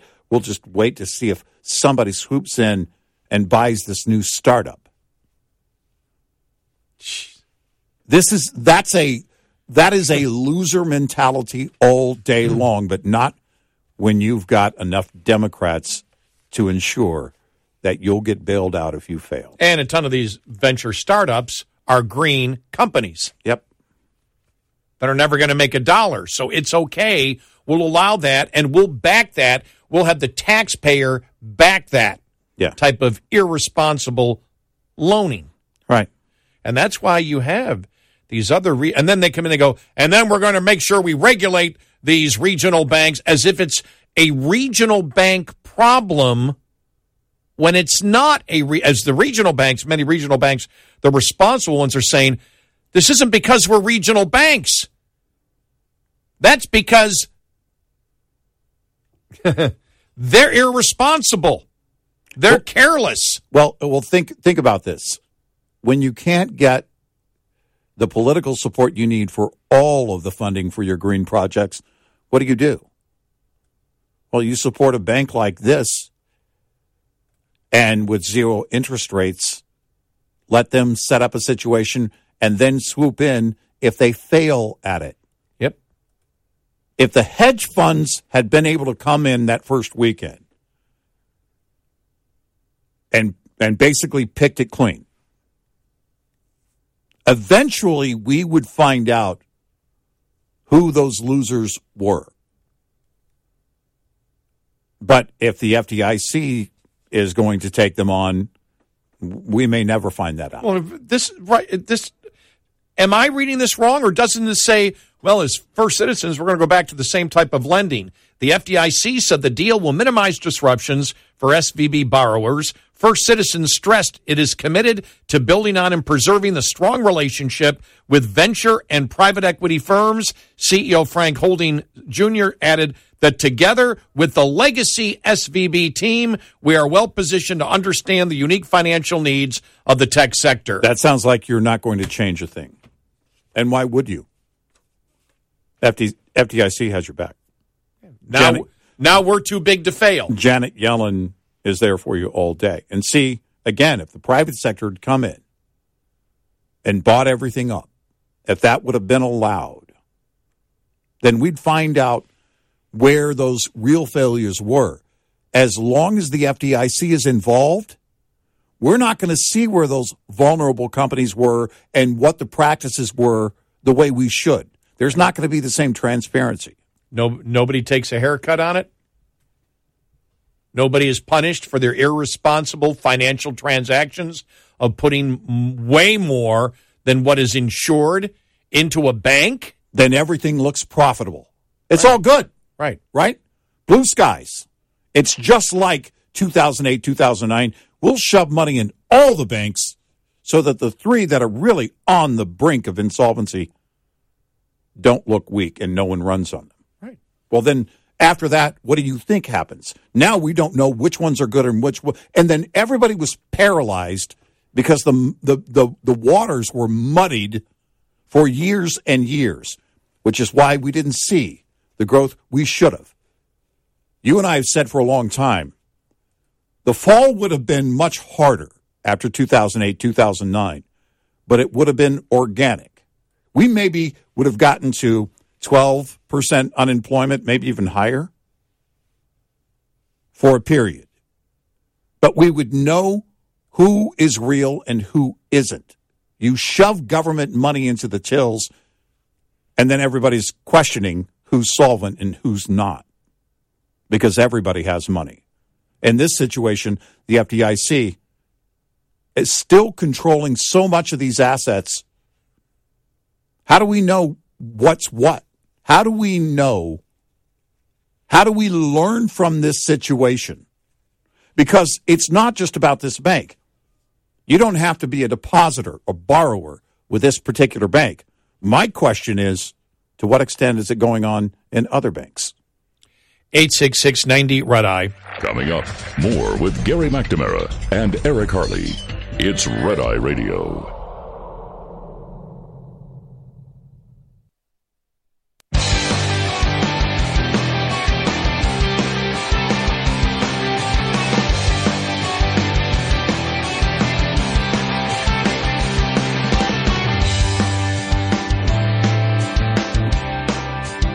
It's Red Eye Radio. He's Eric Harley, and I'm Gary McNamara, 866-90 Red Eye. Yeah, I agree with it. You and I talked about that a little bit last week, that, okay, if you can't get all your funding for green energy, simply control the banks. Simply back all the bad banks that wish to get involved. Right. Think about the business model. I mean, just think about that.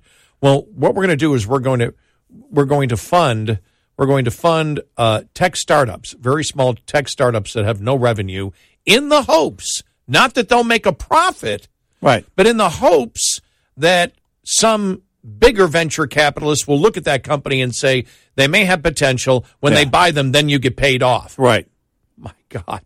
I mean, that may be worse than the mortgage debacle of 2008, that philosophy. But the similarities are real. Think about that. That this idea of, all right, well, this is part of our agenda is this, and it sounds very noble, or it sounds at least relevant in this case. Startups. Oh no, these tech startups, they're the next big thing. Look how many of them are funded through this bank, blah, blah, blah, blah, blah. Theranos. But when it's the agenda, you look at it and say, oh, well, wait a minute. If we've got banks that are willing to go along and play this game, our agenda can be done, and when they fail at it, we can come in and bail them out. And that's what you see here. Because we're not going to see the books on the things the FDIC, the assets the FDIC is still has. I would hope Republicans would want to get to the bottom of this, and that we could see some transparency in this and we could learn more. I suspect that's not going to happen. I fear that won't happen. I hope I'm wrong about that. Because we need to learn about the practices, and we need to know if other banks are practicing in the same way and feel like the FDIC is going to be there, for them and bail them out, and that they can do the same type of investment. Like the origins of COVID, that the Democrats don't want to get to the bottom. Right. Why? Exactly. Well, the Democrats want to get to the bottom of why SVB Bank failed. Right. Well, they actually wish to address the facts of the bad business practices of SVB Bank and say, this is what has to stop. Because if the buyers had come in that first weekend and bought them, then we would naturally learn which ones were failing, which of those companies weren't great, didn't have great practices and everything else. Eventually, we would likely learn that. Well, what's the greater way to control that is to work through the FDIC to hold on to those assets. So there is no transparency. And don't worry, folks, the FDIC has got it from here. I think the American people need to know exactly what was going on here and why big government is so anxious to come in and bail them out. Yeah. Why do they wish to bail out the rich? Right. And by the way, while we're at it, pay off their college loans they may have. Yeah. Why? Why is that? And why is that happening? And then according to the new bank president, he doesn't say, we're not going to do with the old one. It's all, well, we need the legacy of SVB. We need to continue. The legacy staff. We're going to bring people on from the legacy staff that were working there before. The message was not, we're not going to do what they did. We're going to be responsible. It's like, we're going to bring them in, and it's a unique type of funding. Well, stop the damn unique type of funding. Right. But as long as the FDIC is there for you, the FDIC is there for you, you don't have to worry about it. Yeah, they're saying, well, the taxpayer, we'll put it on the taxpayer, and we'll say the taxpayer isn't paying for it because it'll be an extra fee, so it's a hidden tax on the taxpayer. Exactly. And if it's a hidden tax, then it's not a tax. Right.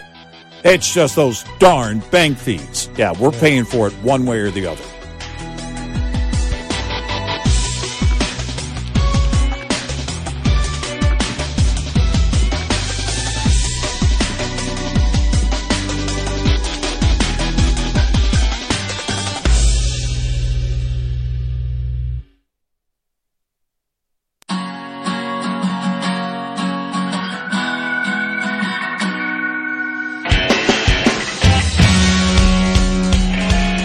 On your smart speaker, say, play Red Eye Radio.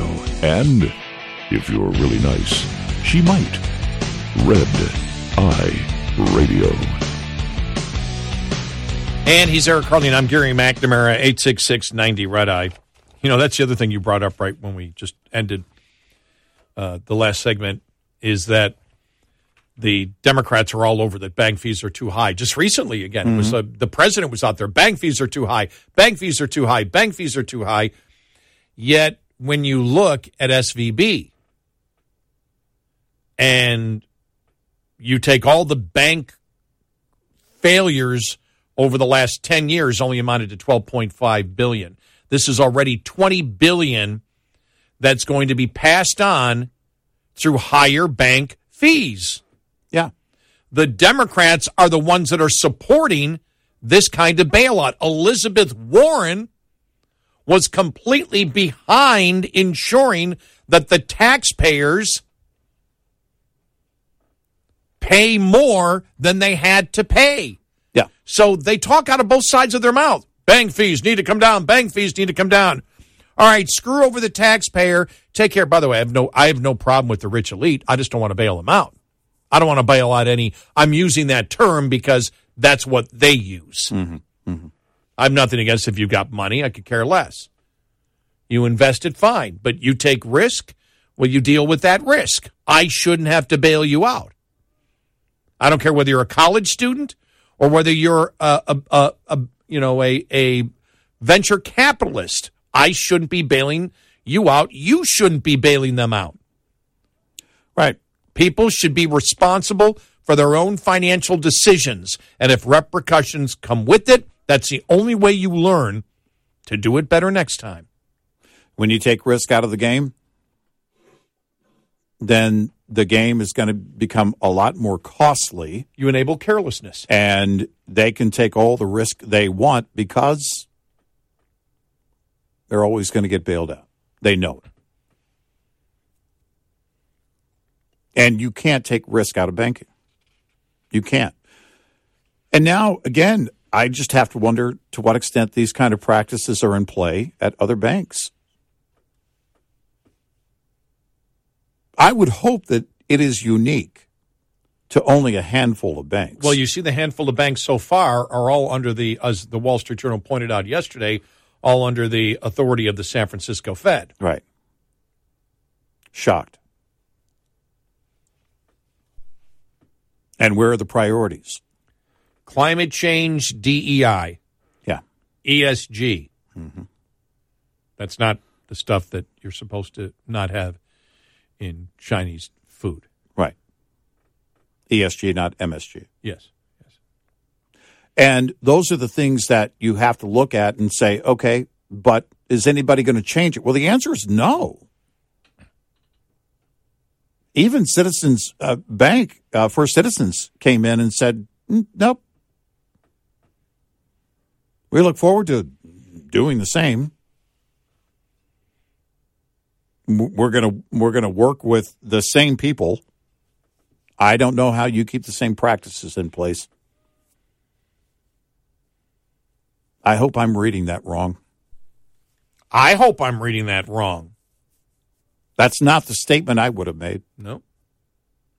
We've always worked to maintain the very fundamental foundation of a strong bank so that our depositors and investors alike have that kind of security without having to worry about a failure. You know, we were talking about the poll on values, where money and everything, debt, the value on debt when you have your own debt.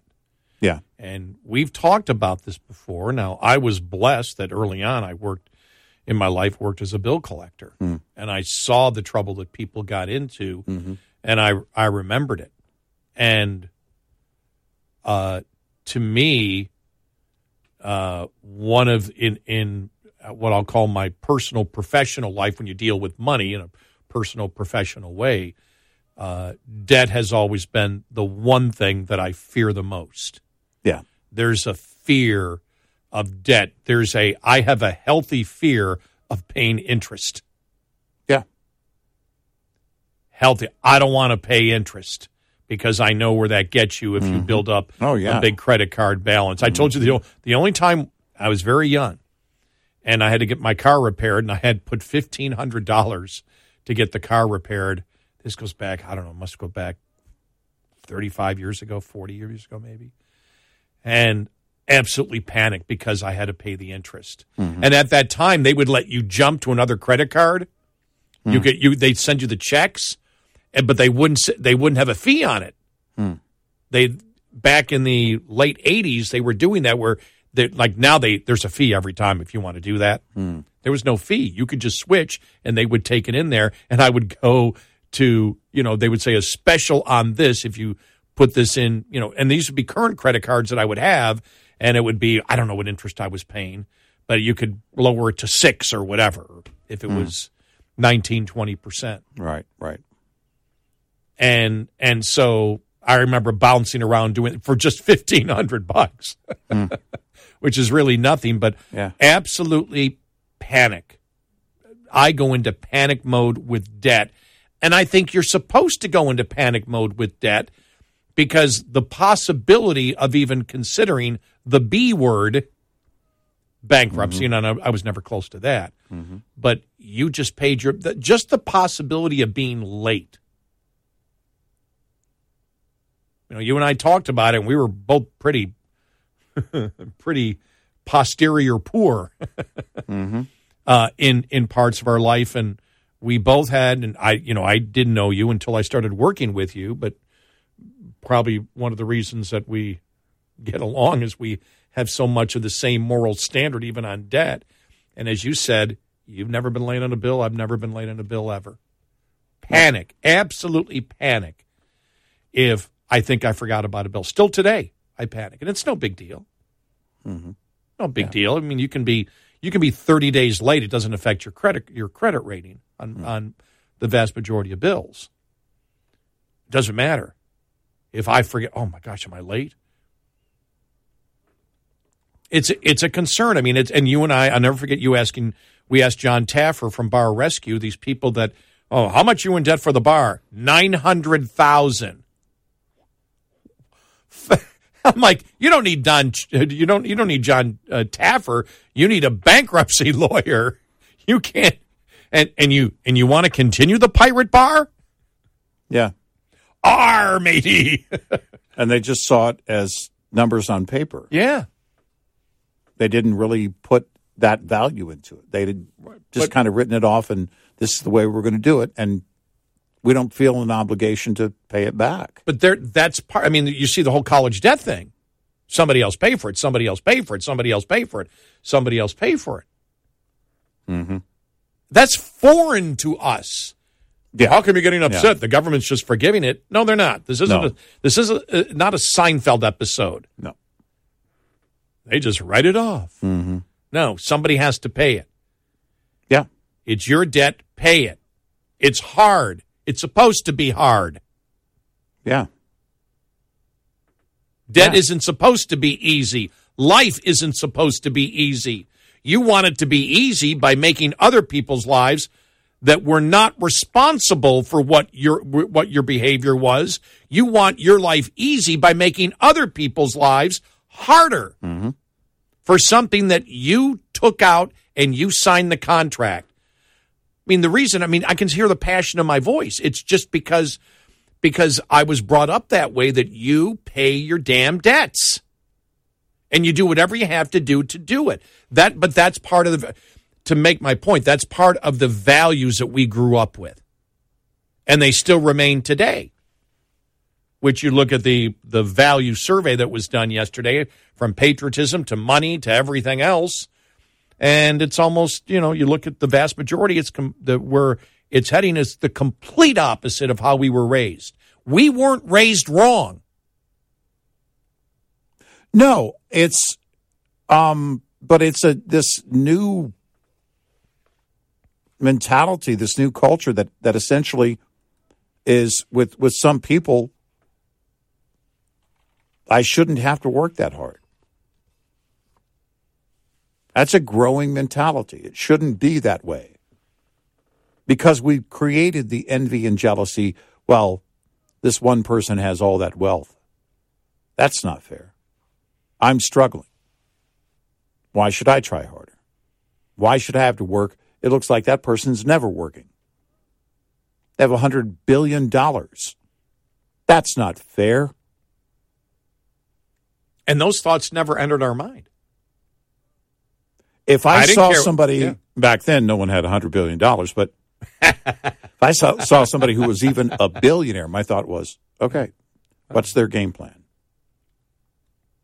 What are their practices every day? What is it that drives them? Where did they begin? What's their mentality? And how do they manage their money? I want to know. Not that I wanted to copy what they're doing. I wanted to take on better habits, create better habits. Mm-hmm. And people don't even have that in their mindset anymore. There are some very creative people who are entrepreneurs, no doubt, that are out there today that are actually earning money. They're not sitting around. They didn't create a startup waiting for somebody to come buy them out. No, and I know great young people that this isn't all young people. Mm-hmm. There is a generational thing, though, that's happening of how we've educated our kids over the last 20 years. But I know young people that are just tremendous and have tremendous worth ethics. But again, this is Texas. Mm-hmm. But you see there's plenty of very creative individuals that I think, in terms of what we're going to consume, what we're that and where the next big expansion of wealth is going to be, it's likely going to be innovation. It's been raw materials for the longest time. The next big thing is going to be innovation, as it has been probably for the last 20 to 30 years. And that comes from very creative and smart minds. But we absolutely cannot have a banking system that does not practice the fundamentals of banking. Debt to income ratio, how is that not scrutinized to the fullest? I don't get that at all, because if there is no income, how can you have any debt? I don't know. That just boggles the mind. I know. And they seem to be okay with it. Yep. 866-90-RED-EYE. Lines open for your calls. 866-90-RED-EYE on Red Eye Radio.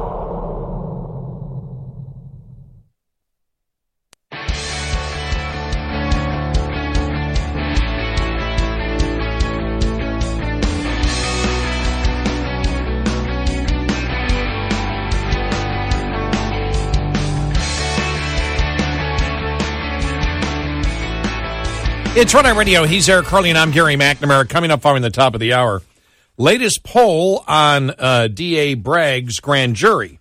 Okay. All right. We will get to that. An IRS story that you'll want to hear. Matt Taibbi, who broke the Twitter files, was actually the first, had Twitter Files 1. The day that he testified with Mike Schellenberger before Congress, that day when he went to testify, an IRS agent, unannounced, showed up at his home. We'll get to that story coming up. Jim Jordan is on this already. I'm sure it's a coincidence. The imagery of it, because seriously, because if you've ever dealt with I've only dealt with the IRS twice, where there was some kind of mistake, and both times are letters. Right. In fact, they tell you you're never going to get a phone call. You're going to get a letter. Right. Very rarely will you get a phone call unless they can't get you in any other way. Right. Yeah. But you get a letter. But an IRS agent unannounced, showing up at your door. When has that been practiced? Because you get that all. Even the IRS says we don't call you. Right. We send you mail. They don't say, "Oh, we'll come unannounced to your door." Right. I would still think that would be fraudulent. I would be hesitant to talk to that person if they showed up at my door. That's a great point. Yep. If I had received a letter that said we'll be visiting or something, I guess, but they show up unannounced, that's bizarre. I'd like to know how often that is done. And even if it was legit,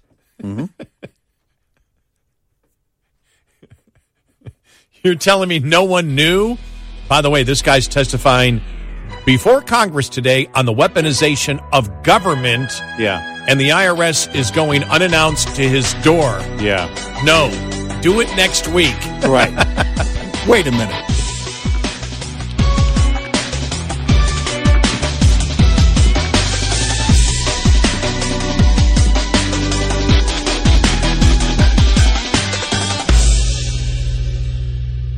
This is Red Eye Radio on Westwood One.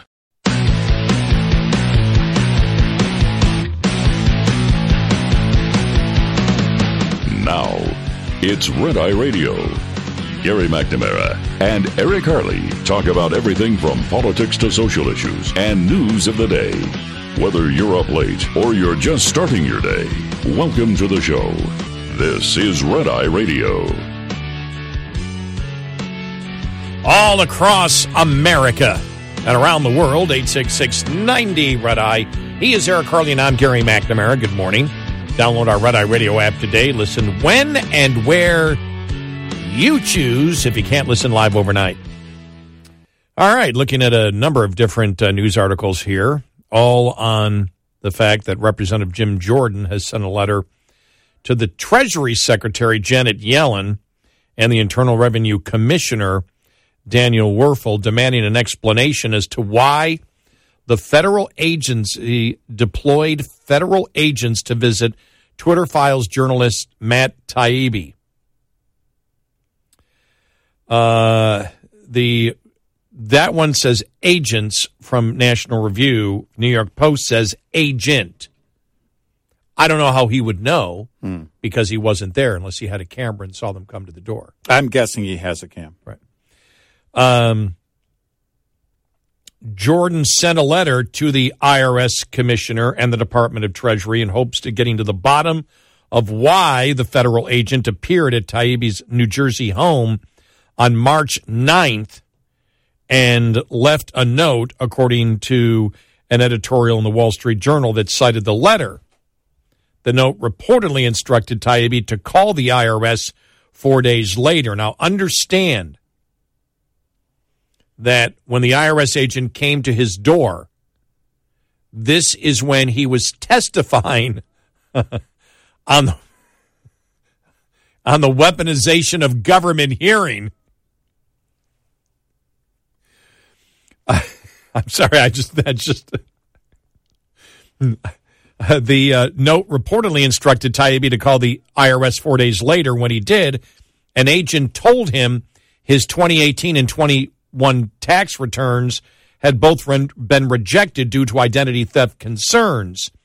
Taibbi had been deeply involved in the researching and reporting the Twitter files based off a trove of internal documents at Twitter meant to expose the bias in the company's past content moderation and the social media giant's previous contact with government officials. the journalist told Jordan's committee about the IRS agent's visit that occurred the same day. He spoke to House members before the Select Subcommittee on the Weaponization of the Federal Government to testify on what he learned from the Twitter files. Taibbi gave the committee documents that indicated his 2018 return had been electronically accepted and that the IRS never told him or his accountants that there was an issue with it over the last 4.5 years, according to the Journal. His 2021 return was at first rejected, then rejected again after he refiled, despite his accountants refiling with the IRS-provided PIN number. Taibbi said, in neither case is it a money issue, and that the IRS actually owed him a considerable sum of money. Taibbi made it clear in the tweet Monday that he has no interest in commenting on the letter. Quote, for those asking, I don't want to comment on the IRS issue pending an answer to Chairman Jim Jordan's letter, Taibbi wrote. I'm not worried for myself, but I did feel the committee should be aware of the situation. Revelations about the IRS visit come after Taibbi and the Democrats on the subcommittee butted heads during his hours-long testimony, along with journalist Michael Schellenberger. Taibbi, a former Rolling Stone reporter, responded to a jab from Virgin Islands Representative Stacey Plaskett, at one point listing his career accomplishments and saying, I am not a so-called journalist, which is what she called him. And then, they were trying to say, the Democrats, it was unbelievable, calling them basically tools of Elon Musk. Understand that both those reporters, this is the key to it, are liberal reporters and have always been liberal and voted Democrat. Mm-hmm. Wow.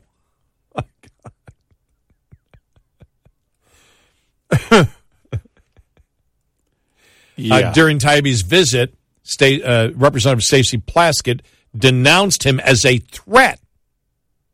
Mr. Chairman, I'm not exaggerating when I say you have called before you 2 witnesses who pose a direct threat to people who oppose them. When Jordan laughed at this comment, Plaskett replied, it's funny when people have to go through that. This is unacceptable. She described Taibbi as a so-called journalist and repeatedly insisted that there was no real evidence published in the Twitter files showing a coordination between the federal government and the social media platform. He disagreed, by the way.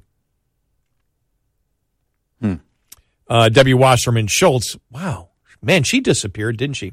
Engaged in similar line of hostile questioning. Quote, being a Republican witness today certainly casts a cloud over your objectivity, but they never went point by point with him. It's important to note. They never went point by point with him on these specific allegations. Again, these are, and then we know also that the FTC contacted Twitter, stating that they want to know any reporter that he has been in contact with, and he said, to hell with you. You don't get to ask that question. Right. You don't get to, federal government doesn't come to ask me what reporters have, come to me. It's really amazing when you think about it. And the funny thing is, they scream there's no weaponization of government, and then the FTC does that, and then the IRS agent shows up at his door on something that, as we know is policy, you get a letter mailed to you. You don't get unannounced visits of the IRS to your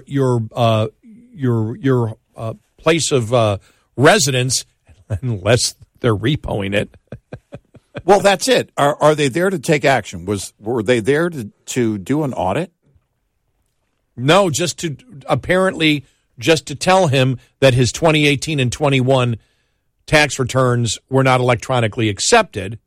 And I'm guessing they get a pretty good rate on the mail, sending a letter versus sending an agent. Yeah, well, that's the whole point. And even if it is an audit, you go to the IRS office. They don't come to you. They pointed that out. They also give you notification because you have the right to be represented there. Right. exactly. Yeah, They just don't show up at your door unannounced. No, that's a level of enforcement. Wow. This is just, my God. You know what I wonder? Was the agent that came to his door running late?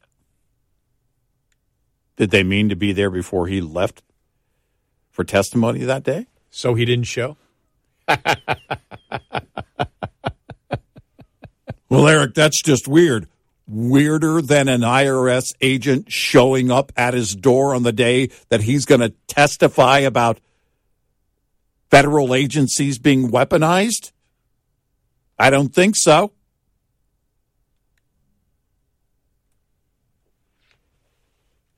Not weird at all. Wow. What is the point of having an agent at your door? Right. You send a letter. Why would you not? Because what they're claiming in the call is that, he didn't say, look, we've sent you 3 or 4 letters, so we showed up at your door because we're concerned about identity theft. Right. We haven't heard that. No. And Taibbi probably would have asked that question. Yeah. Well, why did you come to my door? Right. Well, we sent you 3 or 4 letters, and you didn't respond. Then it might make sense because we're trying to warn you about identity theft. Right. Of your taxes. It wasn't a money issue. Right. But as Taibbi said, I'm just not going to comment on anything of it. I gave everything to Jim Jordan. Mm-hmm. Let them get the answer. I'm staying out of it.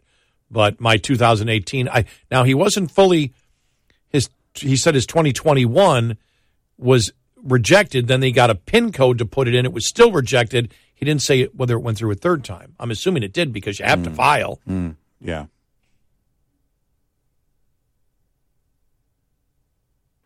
Weird. Yeah. Totally weird. The thing is, Democrats think they can win this. They thought they could win it that day.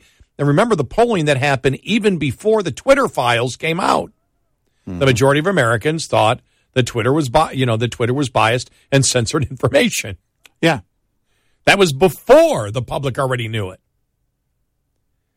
And so this is one of those clear times when the public knows it. Mm-hmm. Politicians know it. Everybody knows it. But the Democrats pretend it's not happening. Right. And then try to demonize and with the FTC attempt to weaponize the government against Democrat Biden supporters who wish to be journalists and not political activists. Wow. I mean, just amazing. Now, the FTC, the reason Taibbi isn't alleging anything. He's just saying this is strange. He didn't come out because he's not talking about it. Right.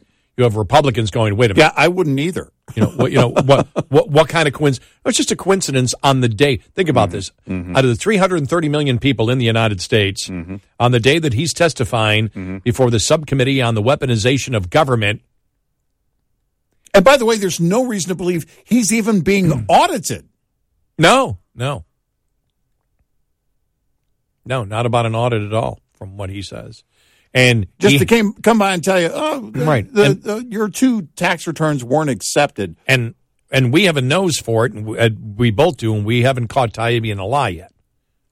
Well, because or Schellenberger either. I don't know, if he does his taxes or somebody else does it, but typically it's done through either the service that you use if you do your own, or the service that you hire out to do your taxes. The notification comes back that way. Your tax returns were rejected. You get your notification either through email. Yeah, exactly right. Or through that service that you used or tax preparation company that you hired to do your taxes. No, that's a great point. They don't show up at your door. Rejected, dude. Doesn't work that way. This is weird. It's completely weird. I'm just shaking my head because even for some bizarro reason, if it was legit, You're not going to be able to sell that because nobody buys it's a coincidence, and there seems to be no self-awareness with the FTC going after Elon Musk saying, tell us who the journalists are. Yeah. I mean, they're making the point for Republicans of the weaponization of government, and now by going after liberal journalists who are not Trump supporters, but Biden and Democratic Party supporters. You can't make this stuff up, man. No, you can't. You really can't. Far beyond Hollywood. Far beyond anything they can do. Yeah, you're right. You're right. You can't write this. 866-90-RED-EYE. Hi, I'm Jen Loomis, a transport safety expert at JJ Keller, and I'm here to share a tip on compliance, safety, accountability. Drivers should be familiar with how their actions affect their motor carrier's compliance, safety, accountability, or CSA score in the 7 basic categories. The driver fitness score is based on the physical and medical qualifications of drivers. The vehicle maintenance category requires drivers to know how to inspect CMVs and secure cargo. Hours of service compliance relies on drivers keeping accurate records of duty and abiding by hours of service limits. The unsafe driving category is affected by unsafe driving behaviors such as failing to wear a seatbelt or obey traffic laws. Drivers should understand the drug and alcohol prohibitions to prevent hurting their carrier's controlled substances and alcohol basic score. And drivers who transport hazmat must know how to safely transport hazardous materials according to the regulations. The final basic category, crash prevention, is based on how many crashes a motor carrier has been involved in, so drivers must know how to drive safely to avoid crashes. This tip was brought to you by J.J. Keller & Associates. Visit us at jjkeller.com. Get in touch with Red Eye Radio, toll free at 866-90-RED-EYE.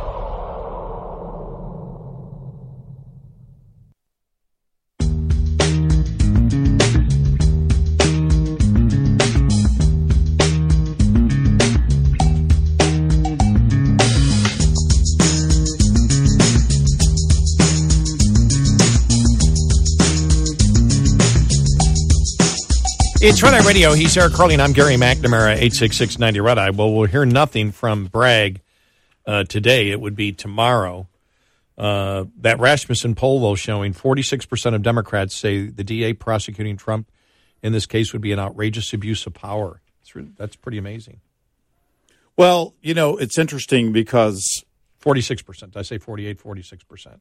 There never was a tide in Bragg's favor or in defense of Bragg and his move on Trump on this.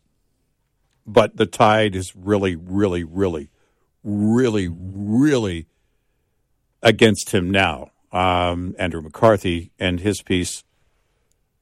Look, you need to drop this. Yeah, I saw that. Yeah, and there's no liberal legal analyst looking at this saying, "Oh no, he needs to move forward on this," and this is why. Here it is. Here's the actual question: 46% of Democrats actually believe the prosecution would be, quote, an outrageous abuse of power by a radical DA who lets violent criminals walk as he pursues political vengeance against Donald Trump. Well, everybody knows what he's done on crime. Yeah. If you've been paying attention, you know, and you can't be happy, especially if you're a Democrat in New York. Right. Remember, this is the DA that had to back off, and he proudly came out when he first became DA and said, if you commit an armed robbery with a gun, as long as you don't shoot the gun, it won't be a felony. Yeah. And that's why in the last couple of weeks, every time I shake my head going, this is crazy, this is crazy, this is crazy. What am I missing? What am I missing? Then I go, oh, wait a minute. This is the guy that tried to convince the public that it shouldn't be a felony to commit an armed robbery as long as you don't shoot the gun. Right. When you put it in that context, then you go, oh, okay, then I understand why he's doing it, because he's delusional. Yeah, it's beyond weak. And if you're a liberal, you don't want this to go forward because you want something to stick against Trump. And this won't. Trump will likely, remember the story that came out just a couple of days after Trump posted on Truth Social that he was going to be indicted, which, by the way, was after Andrew McCarthy wrote that it would likely happen, it's imminent, and it would likely happen in the next week or so. Well, a couple of days later, you essentially had, okay, well, how's this going to play out? Are they going to do a perp walk on a former president? And then the story got out that, oh, Trump wants a perp walk. He wants the media watching him being fingerprinted in the whole thing. Because if this is a no-brainer win for him legally, he uses this all day politically. You would have as many photographers and news groups in that room as possible, as they would allow, to watch this circus, because it's nothing more than that. It's a circus. You saw he was on with Sean. Sean, yeah. And by the way, I don't buy his explanation for the Truth Social post, where he said that it was written and it was just him and the baseball bat, and then they added, I don't know who they is. Yeah. They added the DA next to him. I'm like, okay. That's still, yeah. But he realizes, however it happened. Yeah, he realizes that was not a good move. Right.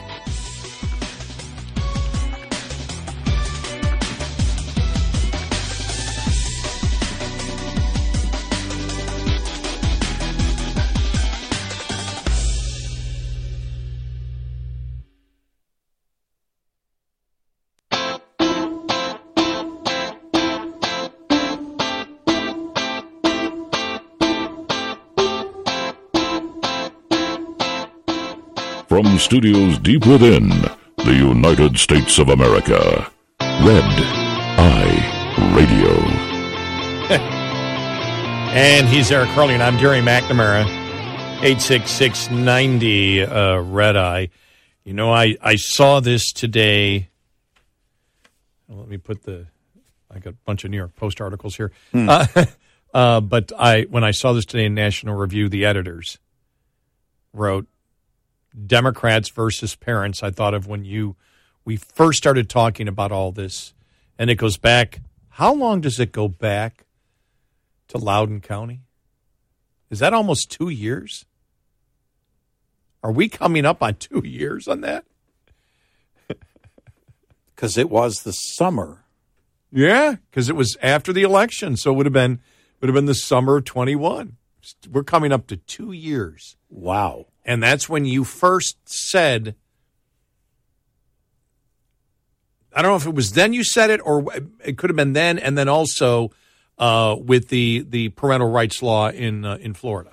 I applied it both. It was from a different perspective, obviously, right, with the situation in Florida. But with Loudoun, I couldn't understand why the Democrats, why the far left wanted to go to war with parents, that you're not going to win it. And it's going to get louder when kids go back to school, when the policies are actually implemented and there's a greater push. Yep. Then the kids are going to come home with that information, give it to the parents, and the parents are going to get louder about it. Then the war on parents in Florida, and Governor DeSantis rightly doing something about it, and they thought they were going to war with the Republicans. That this is, even in Loudoun, when it was parents showing up at the meetings, the left saw it as a left versus right thing, but you're not going to win a war against the parents at any level, whether it's in Florida or any other state or Virginia or anywhere else. And often we put on our political consultant hats, and I think one of the times we did that, and you just said, if I'm looking at this, I'm telling them, stop this. You're framing this as a Democrat versus Republican issue. It's not. This is Democrats against the parents. This is because, remember, it all started because you had the transgender sexually assault that young girl. Yeah. And so that completely crossed, any type of political line at that point. Mm-hmm. And then so did when you got to the parents' rights law in Florida. The same thing, and you saw, because the Democrats tried to frame it as "don't say gay." Mm-hmm. By the way, they did that on the Sunday morning news show too. I forgot. I think it was Martha Raddatz did it again. Called it. That's not. Since when do you refer to a law as what the opposition dictates the title should be? Right. No, the law is the name of the law. Mm-hmm. And again, they say that because they know they can't win the argument if they tell you precisely what it's about. And DeSantis proved it because you saw the numbers. You saw what the polling showed, and then you saw how big of an issue that was. And he goes on to the biggest election victory I've seen written in Florida history. Yeah. With the number of people voting for him and that issue. So you can't win it if you explain it. Right. And it's not at that point, and that's why you saw independents come across, minorities come across, and vote for DeSantis, because nobody wants sexualized content taught to a 5-year-old, no matter what it is. Right. And they don't want their minor children to be able to come to a decision that without any type of parental consulting, that they can start chopping off body parts. Right. And the Democrats, for some reason, still don't see that. They still think it's a left versus right thing. And to them, they're going against the Republicans who are saying it. But the vote last week, and we had talked about this last week, but just the way sometimes when somebody writes something, it's a different slant that even if we explain it one way, we go, oh, that's pretty impressive. Yeah. And they write last week, Republicans in Congress passed the Parents' Bill of Rights 213 to 208. 208 Democrats voted against it. Wow. Critics will dismiss it as a messaging bill, but the message it sends about the Democratic priorities is unsettling in the extreme. And this is why we have said this party is extreme. They are as radical as any political party, major political party, has ever been in the history of the United States. Yeah. Convince me otherwise. Consider, the bill requires schools in receipt of federal funding to publish their curricula and to provide parents with a list of books and materials accessible at the school library. It also contains provisions that require schools to notify parents of any planned elimination of gifted and talented programs, to alert parents to any violent activity that took place at school, to provide parents a forum to speak at school board meetings, and to offer 2 in-person meetings between parents and teachers each school year. Now, I would be against that last part because when I was in high school, I tried to hide open house where my parents would meet with my teachers.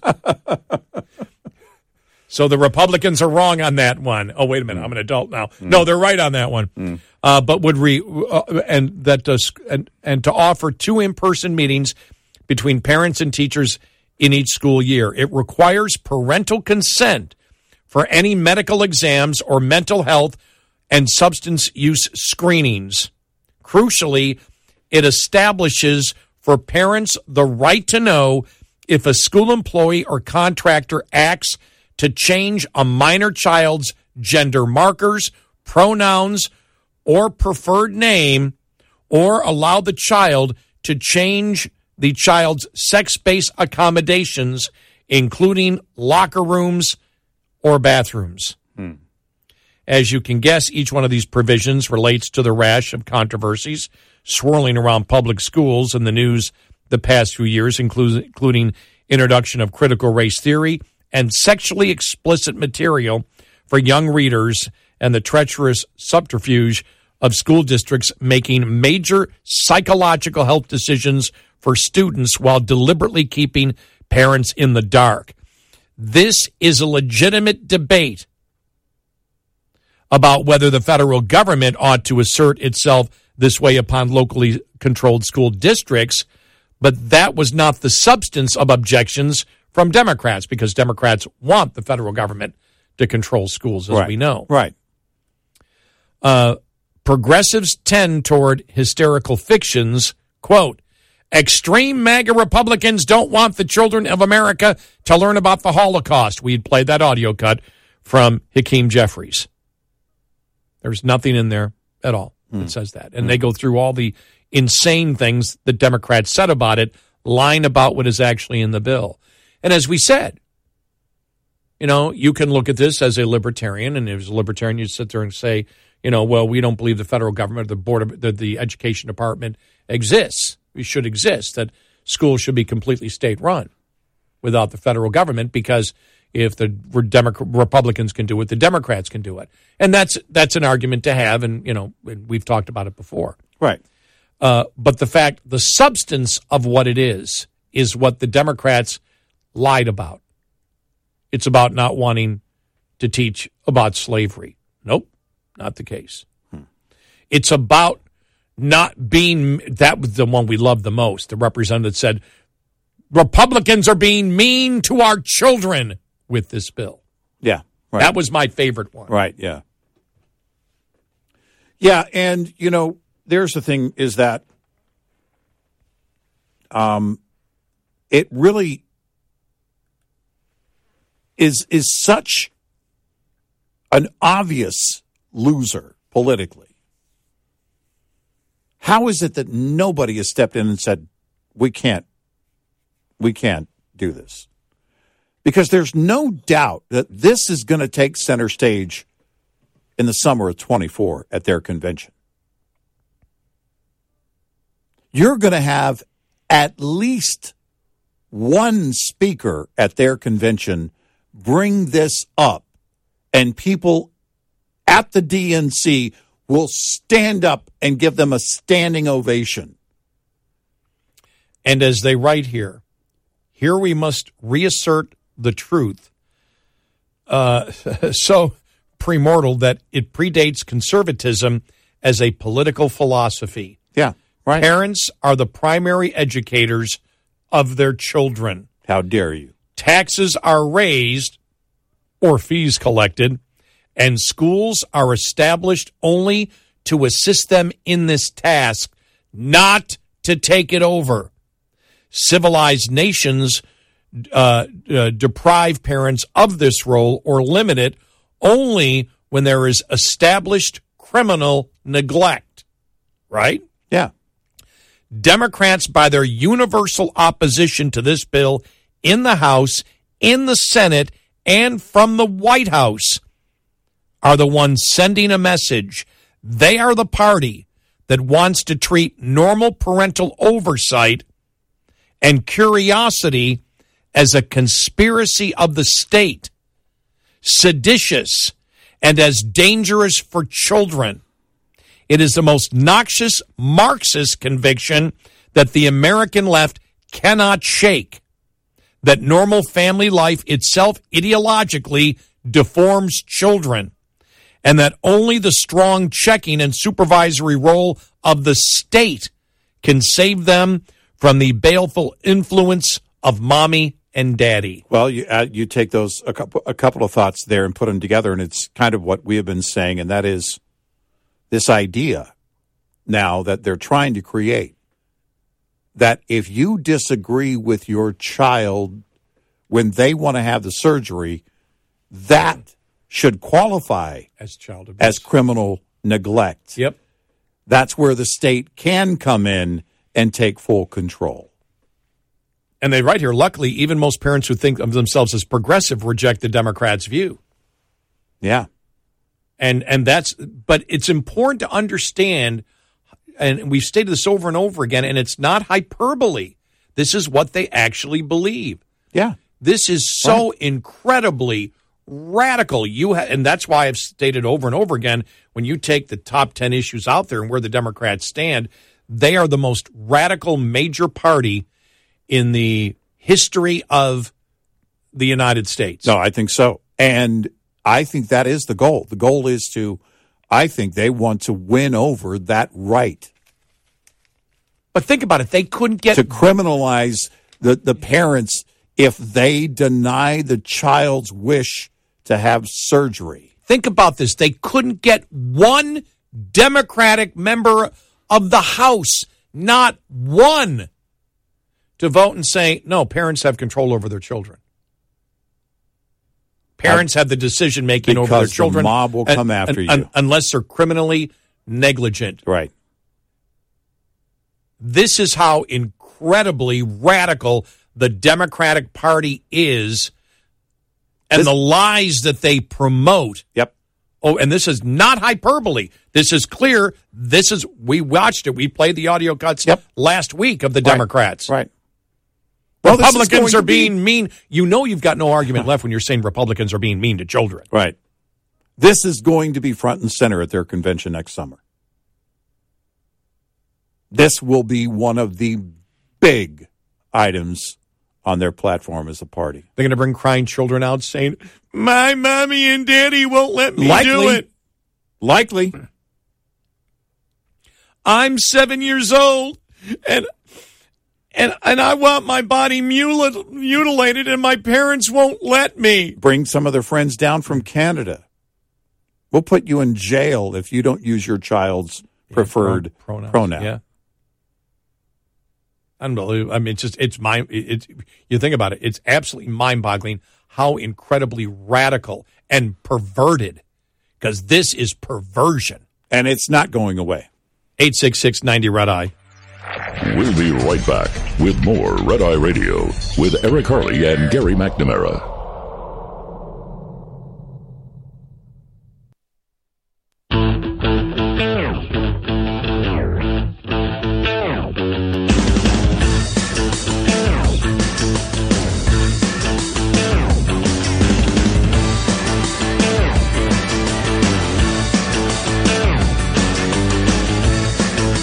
It's Red Eye Radio. He is Eric Harley, and I'm Gary McNamara, 866-90-RED-EYE. Welcome to the show. Thanks so much for being here.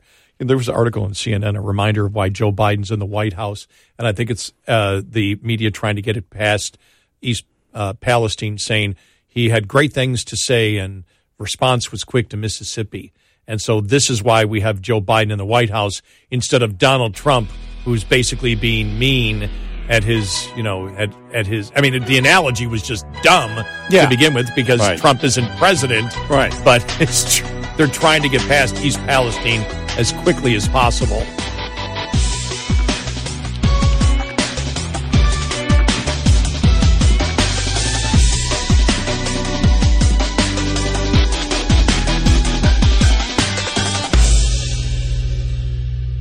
This is Red Eye Radio on Westwood One.